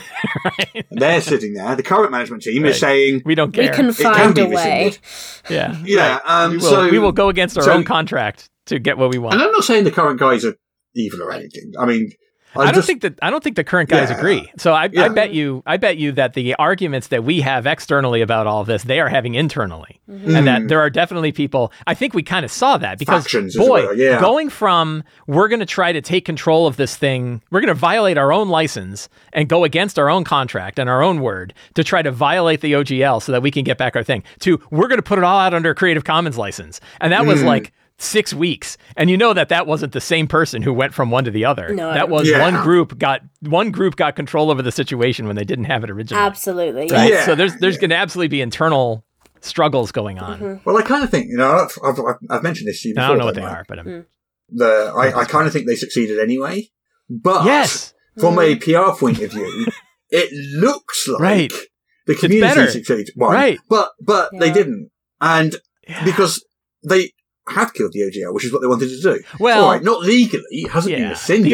It's a dead duck now, though, isn't it? It's as good as dead. Although we still have to live with it because everything that was written under the OGL, we have to use the OGL. Yeah. But they I don't think their intent was to get rid of the OGL. It was to pull back the 5.1 SRD.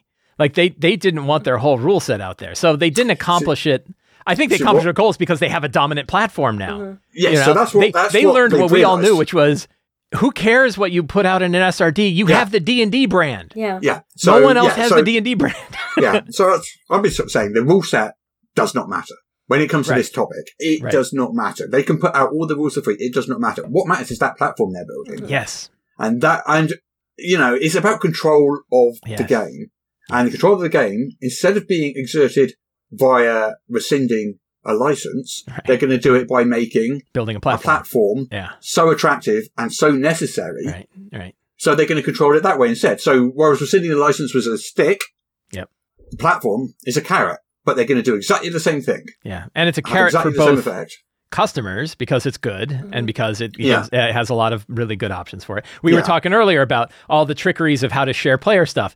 Beyond, you don't worry about that, right? You add them to your campaign, they have access to everything you have. And it's like, wow, that's really nice. And it's hard to do when you've got PDFs.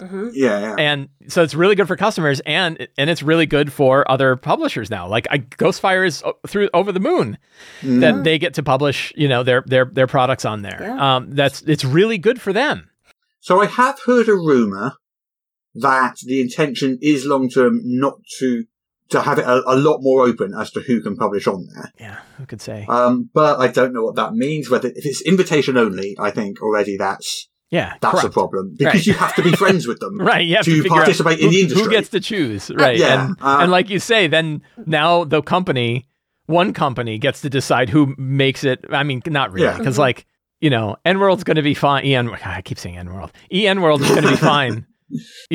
I think regardless of whether or not.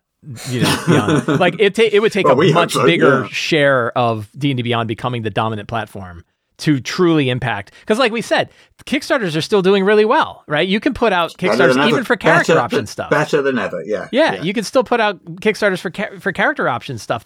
And I think it's because we're selling dreams to people, right? That we sell products that that look really good. But then they go, oh, well, I don't know how to get that into D&D Beyond, right? Yeah. But then I think we can also focus on products. Like the other thing is, it's not just D&D Beyond. It's particularly character stuff in the character builder. Because like monsters, it's not a big deal looking up monsters on other platforms or even using PDFs. Encounter building, you can use Notepad, right? Like that's what it is. All of the other components to it. There's a million other, like maps is really interesting, but there's a million other VTTs, that you can use. Although having it all integrated into one place and packaged and being smooth and but it's not that is a nice thing, right? It's not the big barrier like the characters. You can click on your character and it'll roll it in the thing. But character builders are really, again, you guys know this, really hard to make, really hard to make well, and they take so much energy, and they're important because the customer base for the character builder, I'm making this number up, but it sounds right, is about 6 times bigger than the stuff you sell to DMs because it's for every player, right? Like that's the specific component that you're giving specifically to players, where most of the time we're focusing. Yeah, I mean, traditionally in publishing, you're going to sell more copies of a player book than a DM book. Yeah. So them having that, the focus of having a really strong character builder is really the big, I think the big draw and the big issue. Yeah, and it's exactly what happened with 4E. But I kind of feel like, so some people will turn around and say, okay, so you're playing in Wizard Sandbox, it's their IP, just go and make your own. Go and make your own game that's not D&D. And fine, that is an answer. I don't think it's a satisfactory answer because I feel like we're talking about the hobby here, not the IP. Yeah, right. And while I agree that Wizards should be able to say who slaps the D&D logo on their book and use their branding, absolutely fine. Right. They own it. Right. The hobby they don't own. Yeah. Right. And I don't know. I mean, so we know about people that have been in the industry a while and the value of their future predictions on things, and that they are not a good indicator of what's really going to happen. But I don't feel like I'm too worried about other RPGs. Like Shadow Dark is killing it, right? It's one person. They built their game, $1 million Kickstarter, big community, lots of people playing it. I joked because they have their own character builder called Shadow Darklings, where you can make characters really really quickly. And I was like, is Shadow Darklings ruining, Shadow Dark with their dependence upon digital tools? And it's like, it's one dude that runs Shadow Darklings, right? But so we just obviously we're seeing the success of MCDM's RPG. It feels like other RPGs. I don't know that Beyond growing is going to hurt other RPGs. Yeah, Chaosium's doing fine. Cubicle 7's doing fine with Doctor Who and Warhammer. Really small indie RPGs are still going to hit the people. Amazing.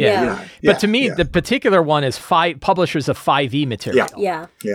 that's where I see that people could be creating products and even selling products and doing well at them where they're just not going to get used because of the extra effort that it takes to try to use them compared to what is already so easy to do in D&D Beyond. And it occurs to me that even if, and this is like a big if, Wizards turned around and said, it's going to be set up like Drive-Thru RPG, anyone can come along and just upload their product and sell it. Right. To make it work in the character builder, I don't know how means you need to actually do coding and code the character builder. So you won't be able to do that. No. Unless there's something about the character builder I literally don't understand. You won't be able to do that. No, I like, think, someone at D&D Beyond would have to code that. I mean, I think it would be similar to having to get your material to work inside the character builders inside Roll20 or Foundry or Fantasy Grounds or any of the other kind of integrated VTTs. It would be the same level of effort, the same structuring. But you get actual coders doing that, don't you? It's it's an engineering job. Yeah, it's not writers that do that. I have a question for you and with A5E. So there is a A5E. They call it the official A5E module for Foundry, but they're not actually associated with you, right? That's a fan. It's a community group that did this. Well, we started it. So the going back like a year and a half, I can't remember exactly. So we invested some money to launch it and start it, and then it was handed over to the community. Gotcha. Yeah. So they've gone through a tremendous amount of effort to structure the data that's inside A5E to make it compatible with Foundry, and it's available on GitHub. What's that? It's enormous amount. Oh yeah, it's huge. Yeah. I mean, I'm doing it over an Open5e, right? I'm converting other 5e material into a structured format over an Open5e, so that other tools can use it, and we have a structured version of this stuff that was released under various open licenses. I mean, it's a ton of work, and it's hard to get it right. It's not a skill set we have in house. We're writers and artists, and I don't know how to code programs and computers and make that sort of thing. Right. And it's expensive to hire people to do it because programmers are very expensive. They're not. And the return isn't necessarily there. This is the thing, Yeah. So myself and James Intercastle and Scott Gray have a book called Fantastic Layers that we put out a couple of years ago. And we said, hey, we've had people come to us and say, oh, we'd love to have this on Roll20. And I was like, hey, look, the maps are totally available and you can drop them in Roll20. You can do whatever you want with them. And they're like, well, we really want the module with with the dynamic lighting and tokens in the right place and all that stuff. So we actually commissioned another friend of ours to do it, paid him to do it, put it up there, and we make a solid $12 a month. Yeah. Right? It was totally, it was not even worth the conversations we had about it, much less the amount of money we paid. And then when you multiply that by the 30 or 40 platforms that are out there, and fans of each of those platforms is busy telling you that it's a no-brainer for you to put your thing on that platform. It's definitely it's not. It's a really big, expensive thing for us to do. Sure. Dividing that by 30, times that by 30 platforms, it's more. It's a much bigger endeavor than actually making the books in the first place. Right. Yeah. So I don't know. Yeah. I mean, who knows what D&D is going to do, what Wizards is going to do as far as opening up D&D Beyond to more publishers or not. And I'm not even sure, is it good or bad one way or the other? Like, on one side, the thing is, I have kind of boxed them into a situation where they can't win as far as getting Mike Shea CEO of approval. Because on one side, it's like, well, if you don't put any other third-party publishers on there, it's a lockdown platform that doesn't expose people to the other material. If you add third-party publishers, you're becoming too big and brittle and you're going to ruin the industry.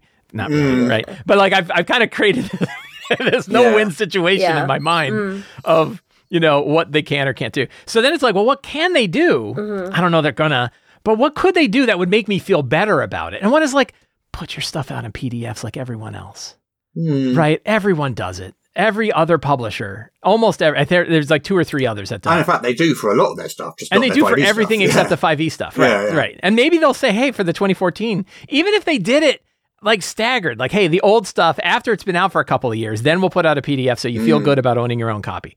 Because it's not hard, compared to what you were talking about, compared to coding the stuff to get it to integrate with a digital character builder is, I don't know, 2 or 3 orders of magnitude more in cost than dumping a PDF of the thing that you sent to the printer. Yeah. Right? It's not really that hard to, I mean, you got to do more work than that. Yeah. But it's not that hard to optimize a PDF out of the print copy that you made and make it available to people to download. And as we talked about before, it's already, especially Wizard stuff is pirated like crazy already. Yeah, I can't believe that piracy is the reason not to do that. I think it's control.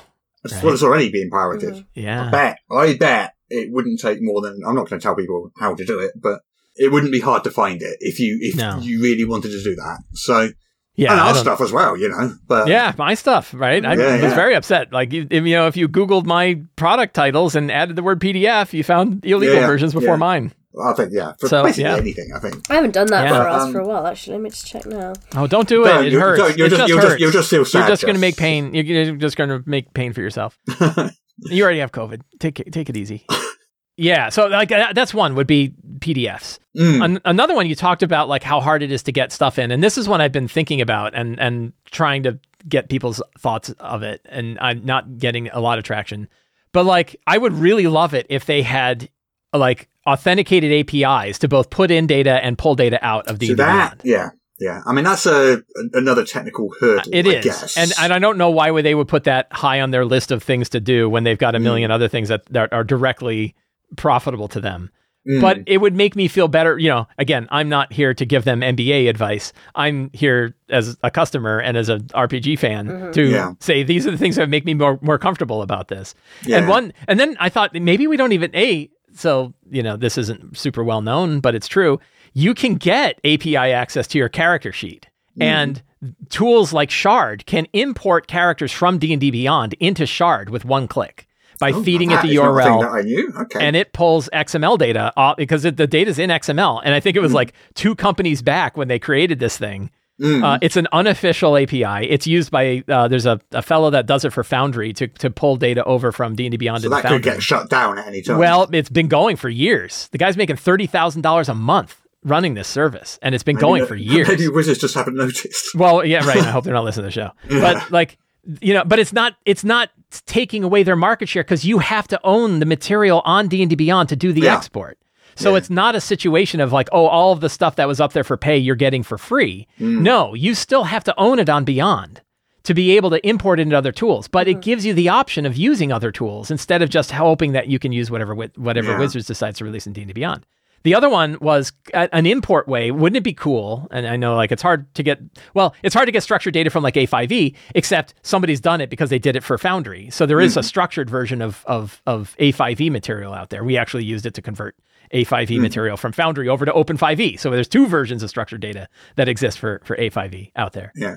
And wouldn't it be neat if there was a way to import like monsters or subclasses or spells or items from that into D&D Beyond into your collections page. So you're not releasing it to everybody. It's just going to your homebrew section. But instead of you having to type out 7 fields worth of information, you have a little button and say import, and it goes bang. Yeah. Well, when is Wizards going to get around to doing that? And the answer could probably never. But you know what else somebody could do is build a Google Chrome plugin that could do exactly that without Wizards even having to do it. Do you know why I think that just like Beyond 20 happen, does? Though? Because when they start integrating that 3D virtual tabletop, they need an API. Every monster is then also going to come with 3D graphics and animations and all sorts of stuff that makes that even harder. Well, so if you're importing stuff in order to get it to go into that, right. But I'm not even really worried about that so much. First of all, I'm not even sure I'm worried about anything other than character option stuff because I feel like, sure, they're going to have a VTT. There's other VTTs. There's even other 3D VTTs, right? There's lots of options there. So I don't feel like they're creating a real hard monopoly. First of all, I don't know. I would be surprised. Again, expert opinions are bullshit. But like, I don't think that many people are going to use the VTT like they use Beyond. You're not going to see 40%. I don't think so.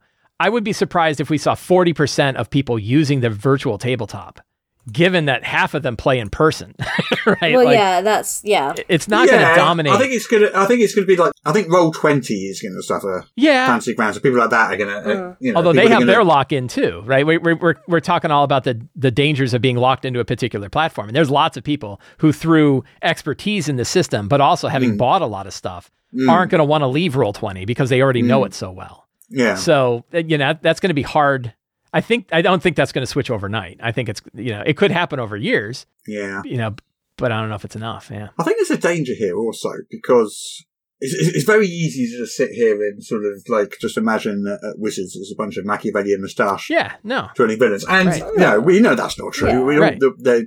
Nobody there is trying to be evil. No. I think they're just doing what they think is best for the game. And we have a different sort of opinion on what that is. Yeah. We have 3 layers of management there at the CEO and level that have all come from Amazon and Microsoft. Yeah. Right? They are not, these people didn't come from the TTRPG industry. They came from the outside in. Yeah, I'm sure everybody from in the design group, I'm really hoping that any of the designers aren't mad at me, because I really respect their work. And I know that they all, and many of the people we talk to and hear from, genuinely care about the overall industry. Yeah. But they did hire 3 executives to manage this thing, and they spent $150 million on D&D Beyond. Yes. They want a return on that, and they'll get that return however they can get it.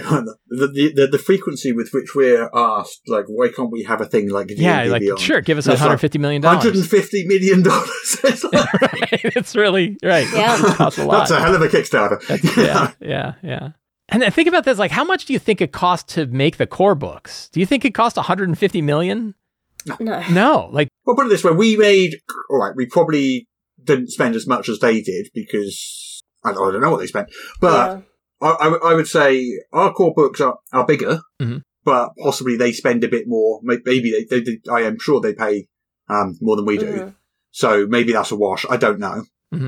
But yeah, you're not looking at millions. Are you able to give the amount of money that it actually cost you to make the core books? I actually would if I could remember it. Okay. Sorry. But it's probably not $15 million. It is not. No. Right. So that means it's not even, and you're right. So the idea that they're not even spending a tenth of the amount of money they spent on D&D Beyond to do the next major iteration of the game, I think is a telling, I think that's a telling indicator of what kind of company they are now. Yeah. I think that's changed. Well, I think there is, D&D Beyond's out there. There are rivals to, I say rivals in inverted quotes, there's Demiplane out there, which I think is the closest. Yep. I think that also suffers a little from the problem that is also, they choose who they, so it's still not open. Yeah. Mm-hmm. So it's not anyone can be on there. So it's still a case of you have to sort of be friends with somebody sort of thing. Mm-hmm. So, I haven't actually used Demiplane for D&D, but I think they've got some 5e stuff on there, haven't they? They do, yeah. And I reached out to them and said, hey, I'd love to talk more about Demiplane and get a better understanding of what they did. And they gave me a license to be able to see the 5e stuff that's there. Right now, it's a library, right? So right now, it's you can get the Tal'Darai Reborn book, Ghostfire. So we talk about how Ghostfire got their products up on D&D Beyond. They also have them up on Demiplane. Yeah. And different kinds of products. So the Monster Grimoire, which is the bigger book of monsters, they have a subset of it on Beyond, but they have the full version over on Demiplane.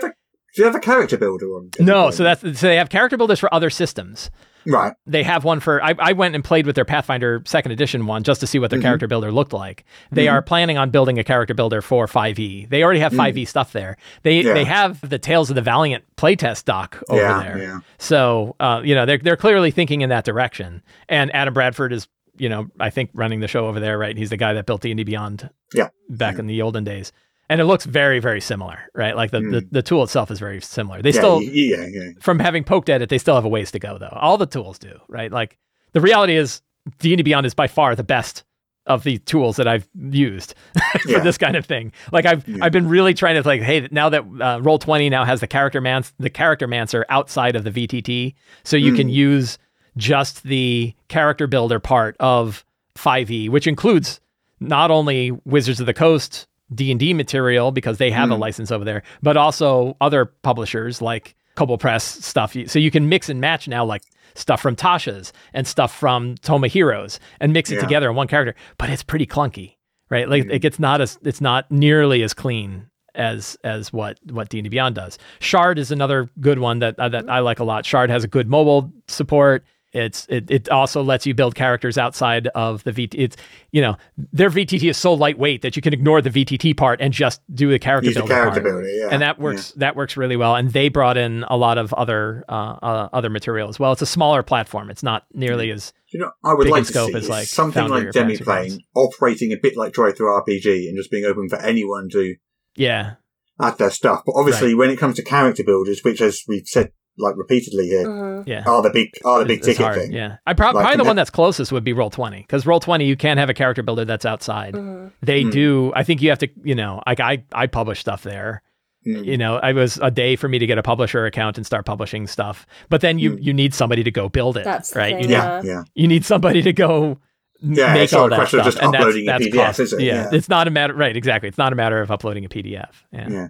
But so it's a little bit of a, pipe dream on my side, but the idea of having more structured versions of the material that companies are willing to license available for all publishers, I think would make the whole hobby stronger. So that I think you probably find that the will is there, but maybe the technical expertise and the manpower sure, is and like you said, I mean, so I decided that, in order to put my money where my mouth is, that I do some volunteer time over on Open5e, where I sit there and I convert monsters over from one format to another to get it into Open5e, and you look at like the people that are there, and these are engineers who at their full-time jobs are probably making $100,000, $200,000 a year, and they're volunteering to do that kind of activity over there because they believe in the work. So that's a costly endeavor from human power. But my idea would be our tools site.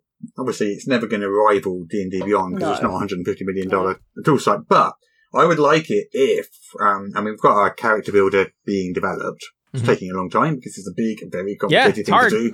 Right. And we've got one person working on it as opposed to a $150 million team. So we've got one person working on it, but it is coming along and we've got something to show soon. I'd also an API on that. Yeah. And on the actual rules content. As well. Yeah. So that it's all accessible.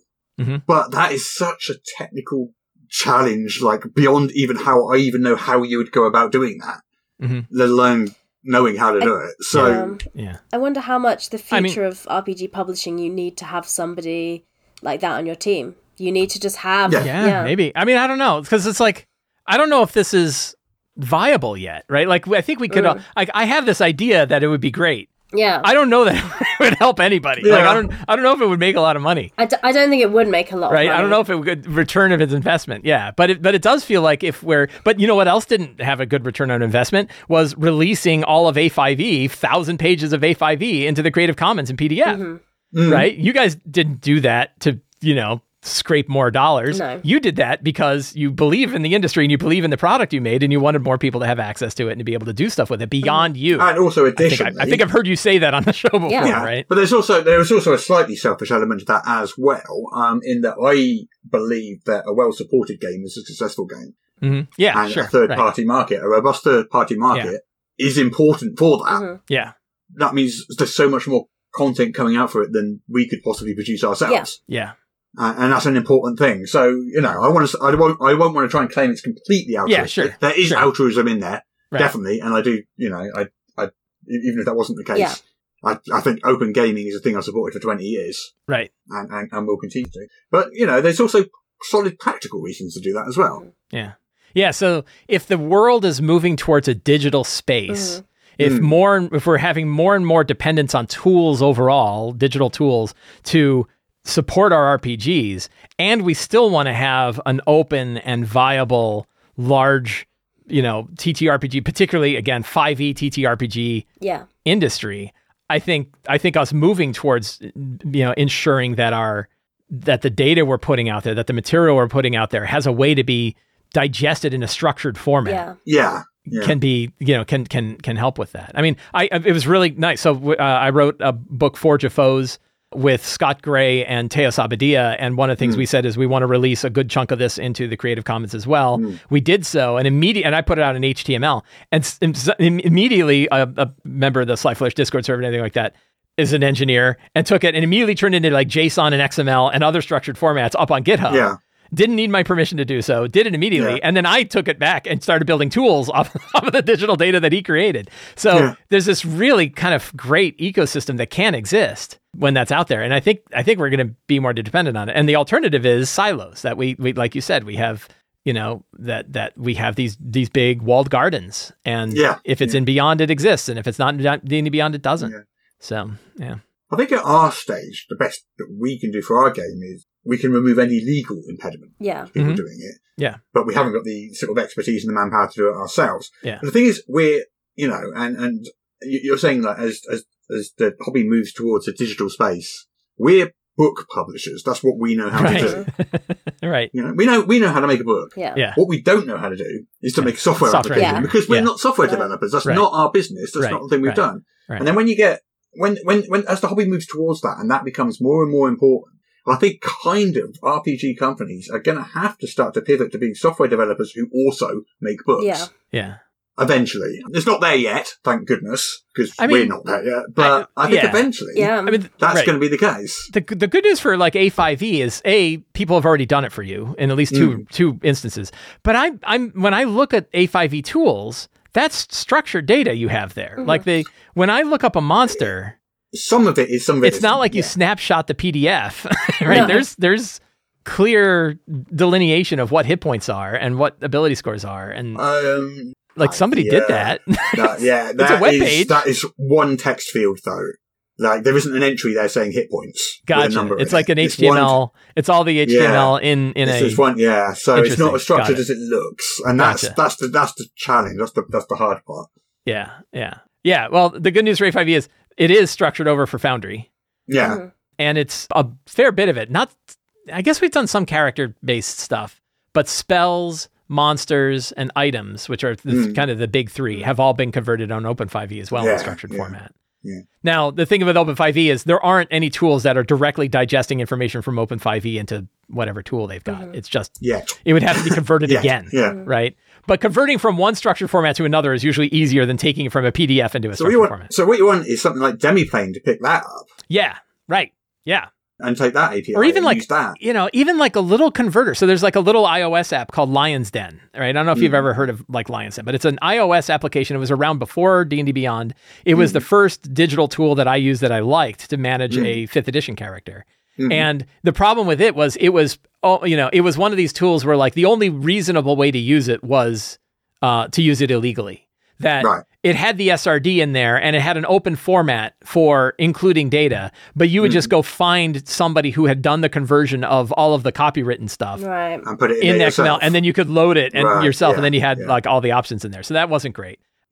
But being able to convert, it's still around and still operates, and being able to take data from one of these open sites or one of these open formats and convert it to that is another option. So I think aiming it so that it's not just focused on one application, because then you're just dependent on one other tool.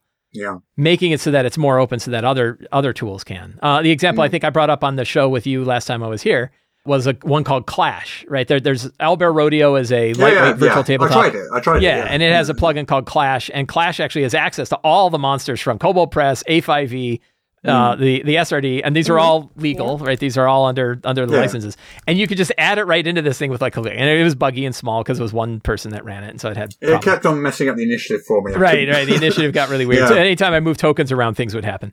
But it was the fact that it could load it all in there, and you could like click on numbers and have it roll dice to roll damage and stuff like that.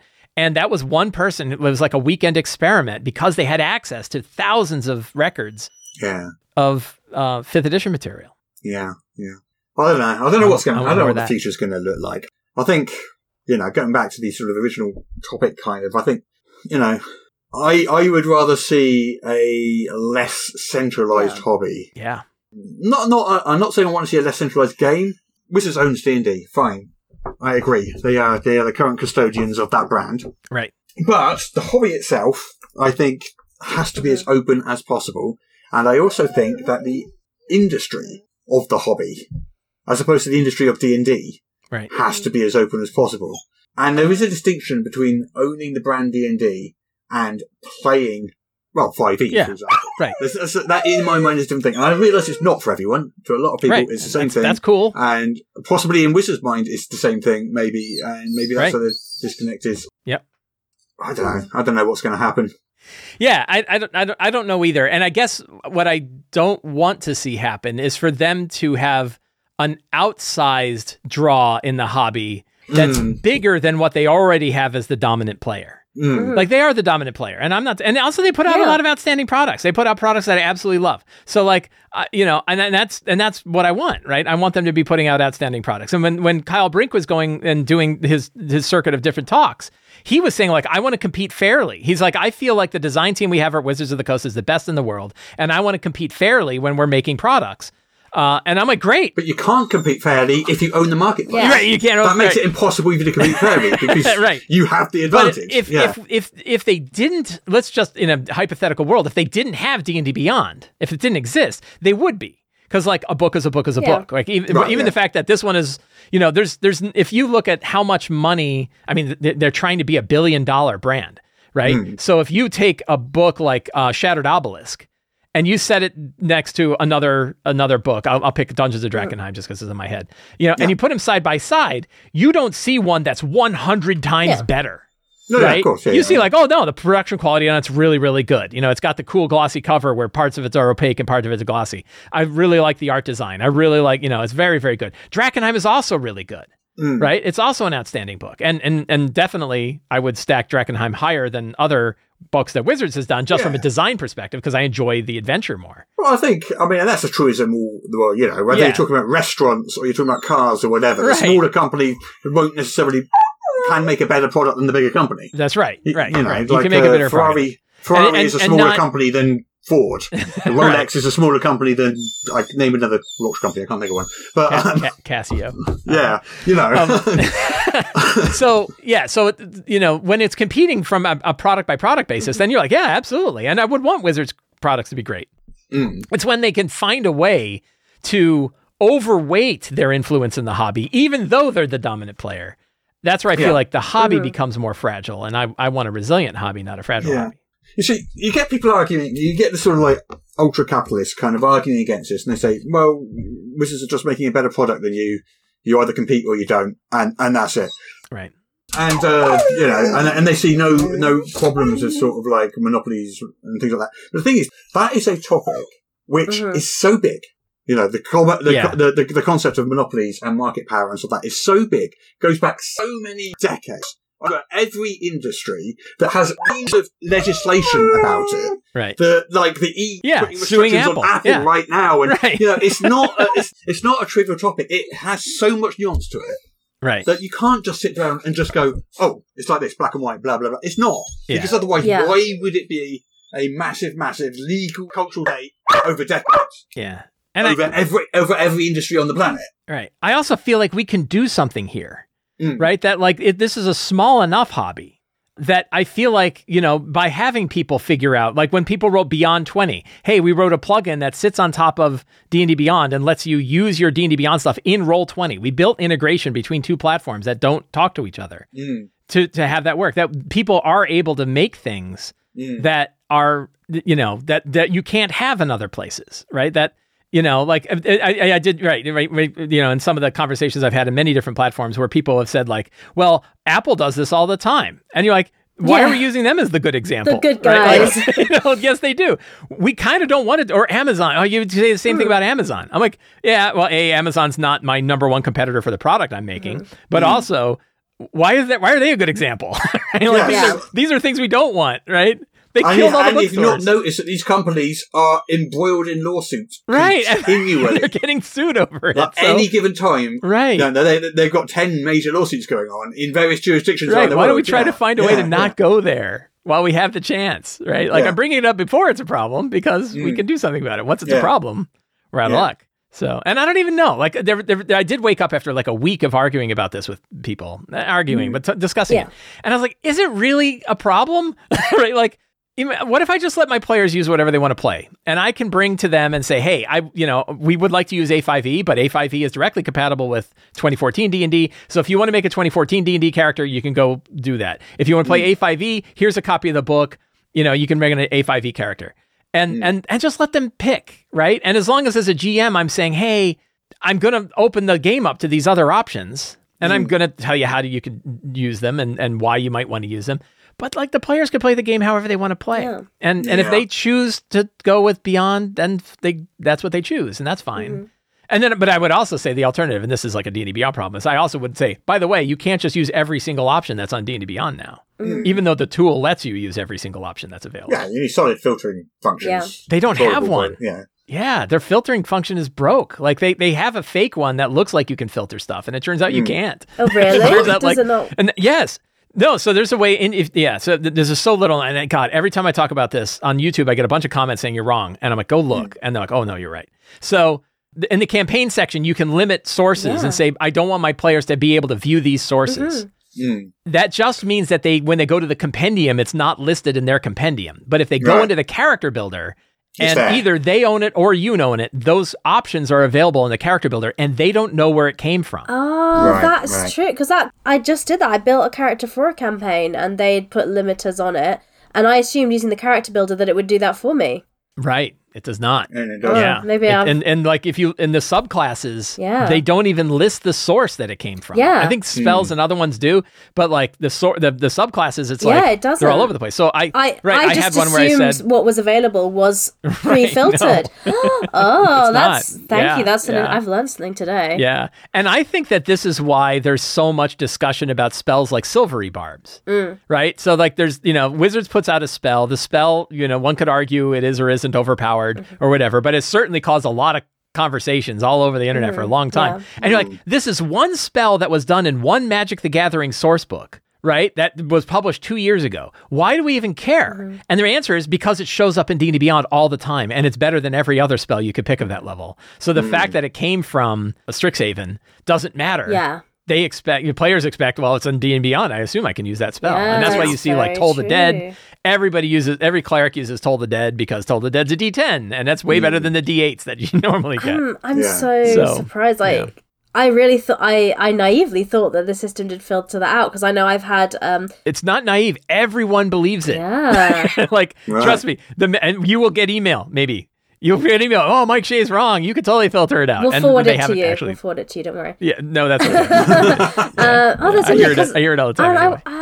And one day I'll be wrong, and I hope to be, because that means you can filter stuff in D&D. I love it if that's happened, because I thought you could, because I know there's so many DMs that like to include things or not include things. Like my DM doesn't like the lucky feat, because they're just like, that's... Oh, I'm with them on that. And that's fair enough, but when we're doing session 0, they're like, hey, when you make your characters, don't do that. Right. And I thought D&D Beyond would have had the option to just give GMs that control, but shows what I know. Well, certainly if you're adding third-party content as well, you definitely need to be able to filter that stuff. Yeah, they're going to have to. Yeah, right. I don't think they've added spells, like the new, I think for both the Tal'Darai setting and for the Ghostfire stuff that just went up, included new spells that are now part of the spell compendium inside. And you can't filter them out. And that would mean they would just show up if you had them. Now, they only show up if either the GM owns it or the player owns it. They won't show up otherwise. What about the 2 new books that just went up then? They're not in the compendium, yes. are they? Yeah. So the Ghostfire, I can't remember the name of it. It was a Ghostfire book that had a whole bunch of adventures in it. Yeah. And that is in there, and it had spells, and those spells and monsters are part of the compendium part. Oh, right, okay. So that's what I say. That it's not just a question of, like, drive through RPG and uploading a PDF. It is a technical integration thing. Yes, and they did it. Yeah. My understanding is that like it was sort of a mixture of both companies working together from the direct InDesign files that were used by Ghostfire to publish the book. So it was not hands off for either group. Both groups had to do work in order to get it up there. Yeah, it wasn't nearly like going to drive through RPG and saying, I want to sell a PDF, and no human being on the other side is even aware that you're doing so. It does get me interesting that the whole barriers of entry thing, the sort of like in about 2000, there was also, the barriers of entry are coming down. There's an open gaming license so we can write stuff. And like desktop publishing has got to the point where we can quite easily make a book look really nice from home. Mm-hmm. Yeah. And we can put it on Drive Through RPG and actually sell it because there's a storefront there that sells RPGs. And all these things kind of came together, and then Kickstarter came along, and crowdfunding is huge. Patreon. And all this stuff, the barriers of entry, were coming down and down and down, and more people were getting access to the industry side of the hobby. And now I feel like the barriers of entry are going to start going up and up and up again, because doing that is not going to be enough anymore. You're going to have to do the technical stuff and have entry to specific platforms to be viable. Yeah, maybe. I mean, the idea that Shadowdark, an independent RPG, had to have a digital, and they're like, it's super easy to make a Shadowdark character, and they still built a digital tool. Yeah. And or a person built one as a fan, and then Kelsey purchased it and made them an official tool for Shadowdark. So they have the idea that the super lightweight, old school style RPG also has a digital tool is pretty telling. But I think like I don't want to overemphasize this problem compared to like what we faced a year ago, because releasing the 5.1 SRD in the Creative Commons is such a bigger deal to open up the whole hobby than anything that they can do with D&D Beyond to try to limit it further. Like they're not comparable, right? Because we can build all kinds of stuff. We could, you and I could just say, okay, we're just going to take all the money we've got and build a digital tool, and nobody could stop us from trying. True. Right. And so that they well, all right. We need 150 million. Yeah, we need 150 How much of that have you got? Only capitalism is not a lot. stopping us. Is what I'm hearing. Right, not a lot. Yeah, but we could just start a crowdfunding campaign and we'll and make 150 million. Yeah, we'll get 150 million. Yeah, probably on the first day, I imagine. Yeah, probably. Yeah, 75 on the first day. Do you know what? I think if a viable person came along and did a crowdfunding campaign, literally saying we are going to make an open version competitor to D&D Beyond that's going to be as big, has all these publishers signed up already, I reckon it would do a killing. I really would. Maybe. I'd be tempted to sign up as a publisher, so if you're thinking of doing that, so just well, send us an I email. suppose that's what that's what Demiplane is, I suppose, really, though, isn't it? Yeah. There's another side for me, which is like, as GMs, my focus is always like, I'm a publisher, not quite like you guys. I don't. I think our focus is slightly different. Yeah, I had to deal with that earlier today, but I try to really keep my mind focused on like what affects GMs, and there are things that GMs can do in this situation to try to make their version of the hobby stronger. Like, when I wrote is, Ghostfire is super happy that you can buy their product over on D&D Beyond. Why don't you go buy it on their website instead? Because they're almost certainly making more money, and you get a PDF that you can download and keep. Yeah. Right, so maybe go buy it directly from the customer that's actually making the material. What the royalty cut is on that? I guarantee it's not as good as their own. I bet it's about 50%. I bet you. I would bet 70-30. I bet it's the typical Apple. Yeah, I don't think it's 50. I don't think it's got distributor. The Apple / Amazon 70-30. I can tell you that they were happy with it. DM's Guild is 50. Yeah, but nobody's likes that. Like, so Dungeon Dudes. Well, yeah. The Dungeon Dudes said nobody likes paying royalties. That's not well. So Dungeon Dudes said we were fairly treated. Right. So I don't think they would have said that if it was 50%. Right. I think maybe, but they would be pretty naive if they, and I don't think they are. To think that a 50%. I have no idea what it was. I'm just guessing. Also, recognize that like of the 50% that's charged for DM's Guild, 30% of that is going to one bookshelf and 20% is going to Wizards. That's true. So Wizards could just charge 20%. Yeah, it would look great, and it would be making the same money they made elsewhere, roughly. Get credit card transaction fees and stuff like that.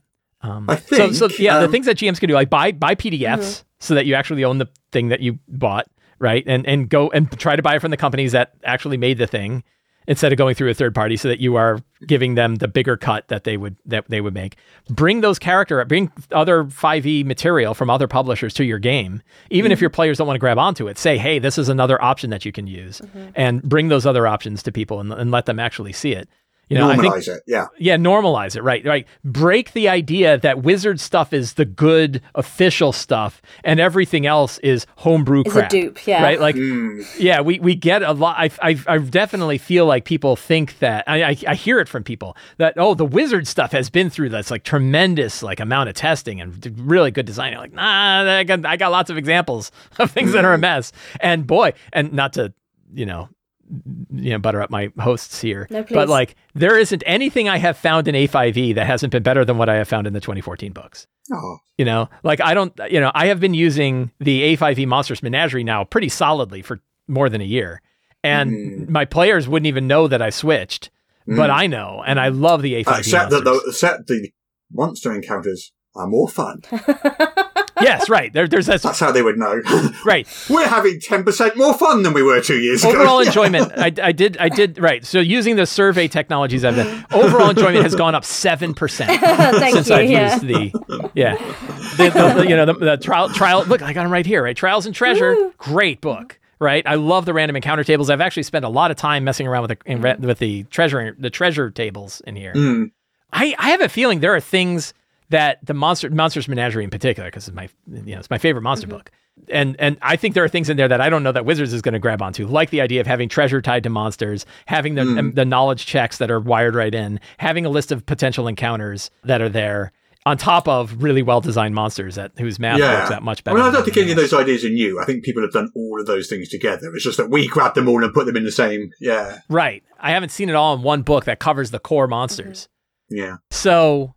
what was my point? Was buttering up about how great A5E is. That's fine. So I just, so I want people, the idea that Wizard stuff is better is false, right? And then sometimes it is, right? Depending on what you're looking at and what you're comparing. Sometimes it's not. If you were to pretend that all of the publishers are sort of even Steven, they're a really good publisher, right? Like the quality of their material is great. Their art direction is, honestly, I think it's the best in the industry. Yeah, production values are fantastic. Production values are tremendously good. Design, though, can be hit or miss. Yeah. And I don't think it's because the designers aren't really, really good and working really hard. I think that the process that they've established internally is such that sometimes good design doesn't necessarily hit the book by the time it needs to hit production. But I also think there's a ceiling where, nothing is ever going to be perfect. Mm-hmm.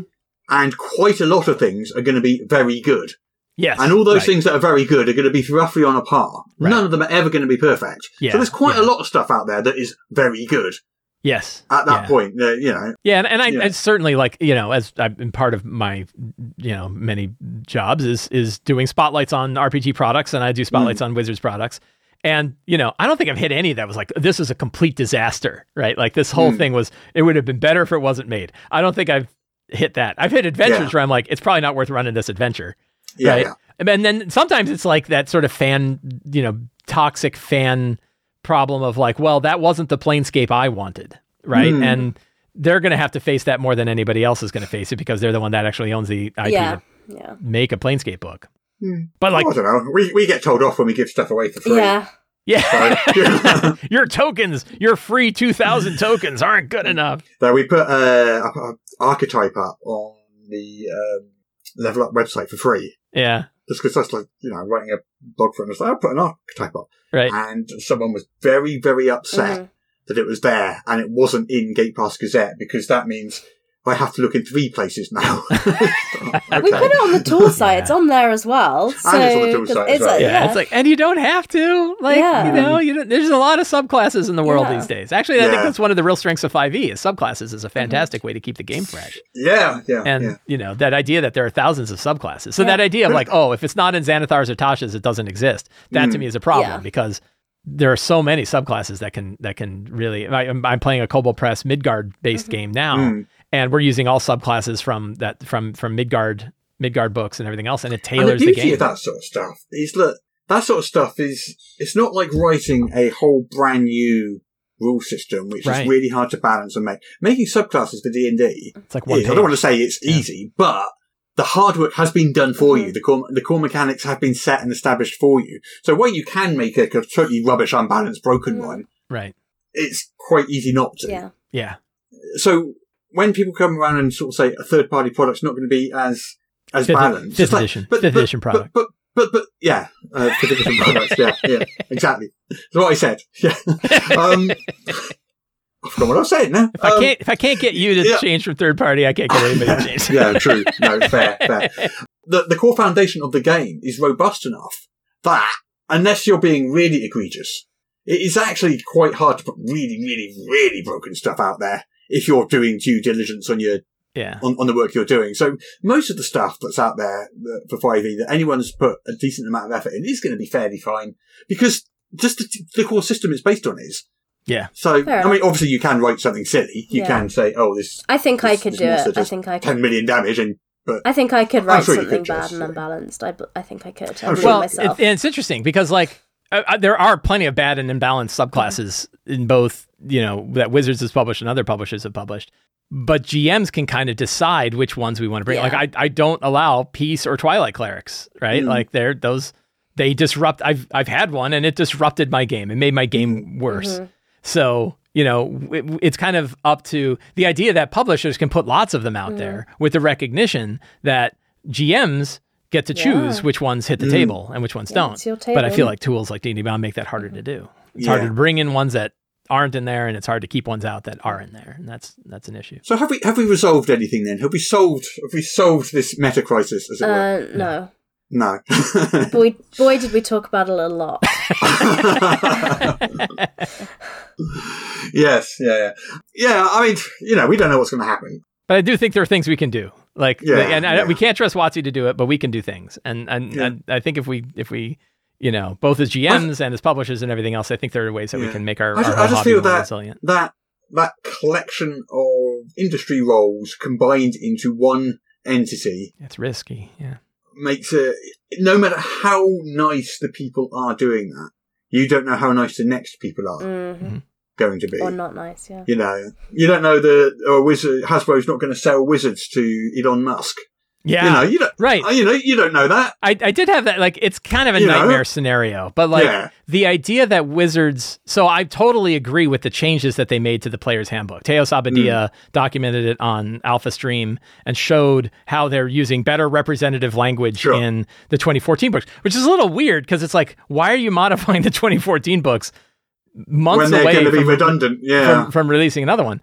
But imagine if it was the other way, and imagine if like a super conservative group ended up taking over through buying it, and they're like, "Yeah, we're taking all homosexual characters, or we can't, we don't want those in there, right?" Like that'd be terrible, and it's the same power, right? It's the same, it's the same situation that would allow one or the other, and. Yeah, I don't know. Like, I definitely I saw that was a big conversation that was on EN World's forums as well, and I definitely agree with the people that are like, look, it's their company, it's their tool, they can do what they want with it, and I'm like, yeah, of course. Yeah, I think obviously I think you probably view it slightly more from a sort of community angle, and I view it slightly more from a publisher angle, just from the way we look at this particular issue, just because of the way it affects us. I mean, the idea that we'd be so dependent on the whim of a larger company who has fluctuated in the way it acts over the last 20 years drastically, it is intimidating, I guess is the word. Like they control the only viable marketplace and because nobody else will use anything else, and they control the license, and they control this and that, and they control everything. It's yeah, and I think there are some pretty easy head experiments to run that can show you what this control is like. One of them is, and we can, again, using A5e as an example, how would you compare the likelihood of getting Level Up Advanced 5e up on Demiplane compared to getting Level Up Advanced 5e up on D&D Beyond? I would guess it's pretty much 0 on both. I mean, do you think it's equally likely that you wouldn't be on one or the other? I suppose Demiplane would probably be more receptive. I have had a conversation with the people at Demiplane. I have not had a conversation with people at D&D Beyond, so yes. I mean, can you just imagine them putting a competing version of 5e up on D&D Beyond? Well, no, and I can't imagine they would want to do that. If you think about it, though, the likelihood that, I mean, they already have numerous different systems up on Demiplane. We know that D&D Beyond is not going to put up they're not going to put up Cortex systems. They're not going to put Pathfinder on there, right? Of course, they're going to be focused on their game because it's their platform. It makes perfect sense that they would. But the idea that we have two similar platforms, one that is open to bringing on other versions of 5e and one that isn't, shows the kind of limitation on that's the ideal situation, is it? And that's kind of like what I would hope for Demiplane, is that it does become a serious rival to D&D Beyond, to the point where when you're sitting down for a game with people, they go, "Oh, we're using D&D Beyond or Demiplane for this one." Yeah. Right. And that's a serious conversation. Yeah. Like, it is an actual option that people will consider doing. And people will say, "Oh, well, we could use D&D Beyond because I do like their DTT that's built in." And someone else will go, "Oh, but I'd like to use Demiplane because it's got all the third-party stuff on it. So which one should we use?" And it's an actual valid conversation to be having. That's what I would hope for that. But still, we'll see. We'll see what happens. I think we have run we're like half an hour. Yeah, and we still used need all the oxygen in my room has been taken up. Yeah. So I think we need to call it there. Luckily, we've solved everything. So definitely. There are now no more problems in the RPG industry. I'm glad to say. Yay! Money's going to start flowing into all of us. Yeah. If only.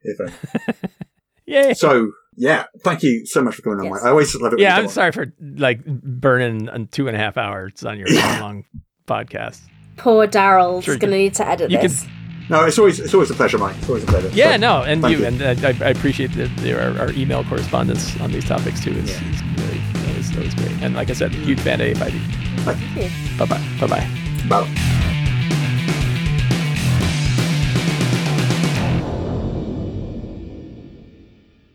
Apparently, I now have to read this to you. This is the official podcast of Morris's unofficial tabletop RPG news, which you can find at enworld.org. You can find show notes at morris.podbean.com or wherever you found the podcast. If you feel like they deserve it, you can support the show on Patreon. In return, you will receive exclusive bonus content. Just go to patreon.com/Morris.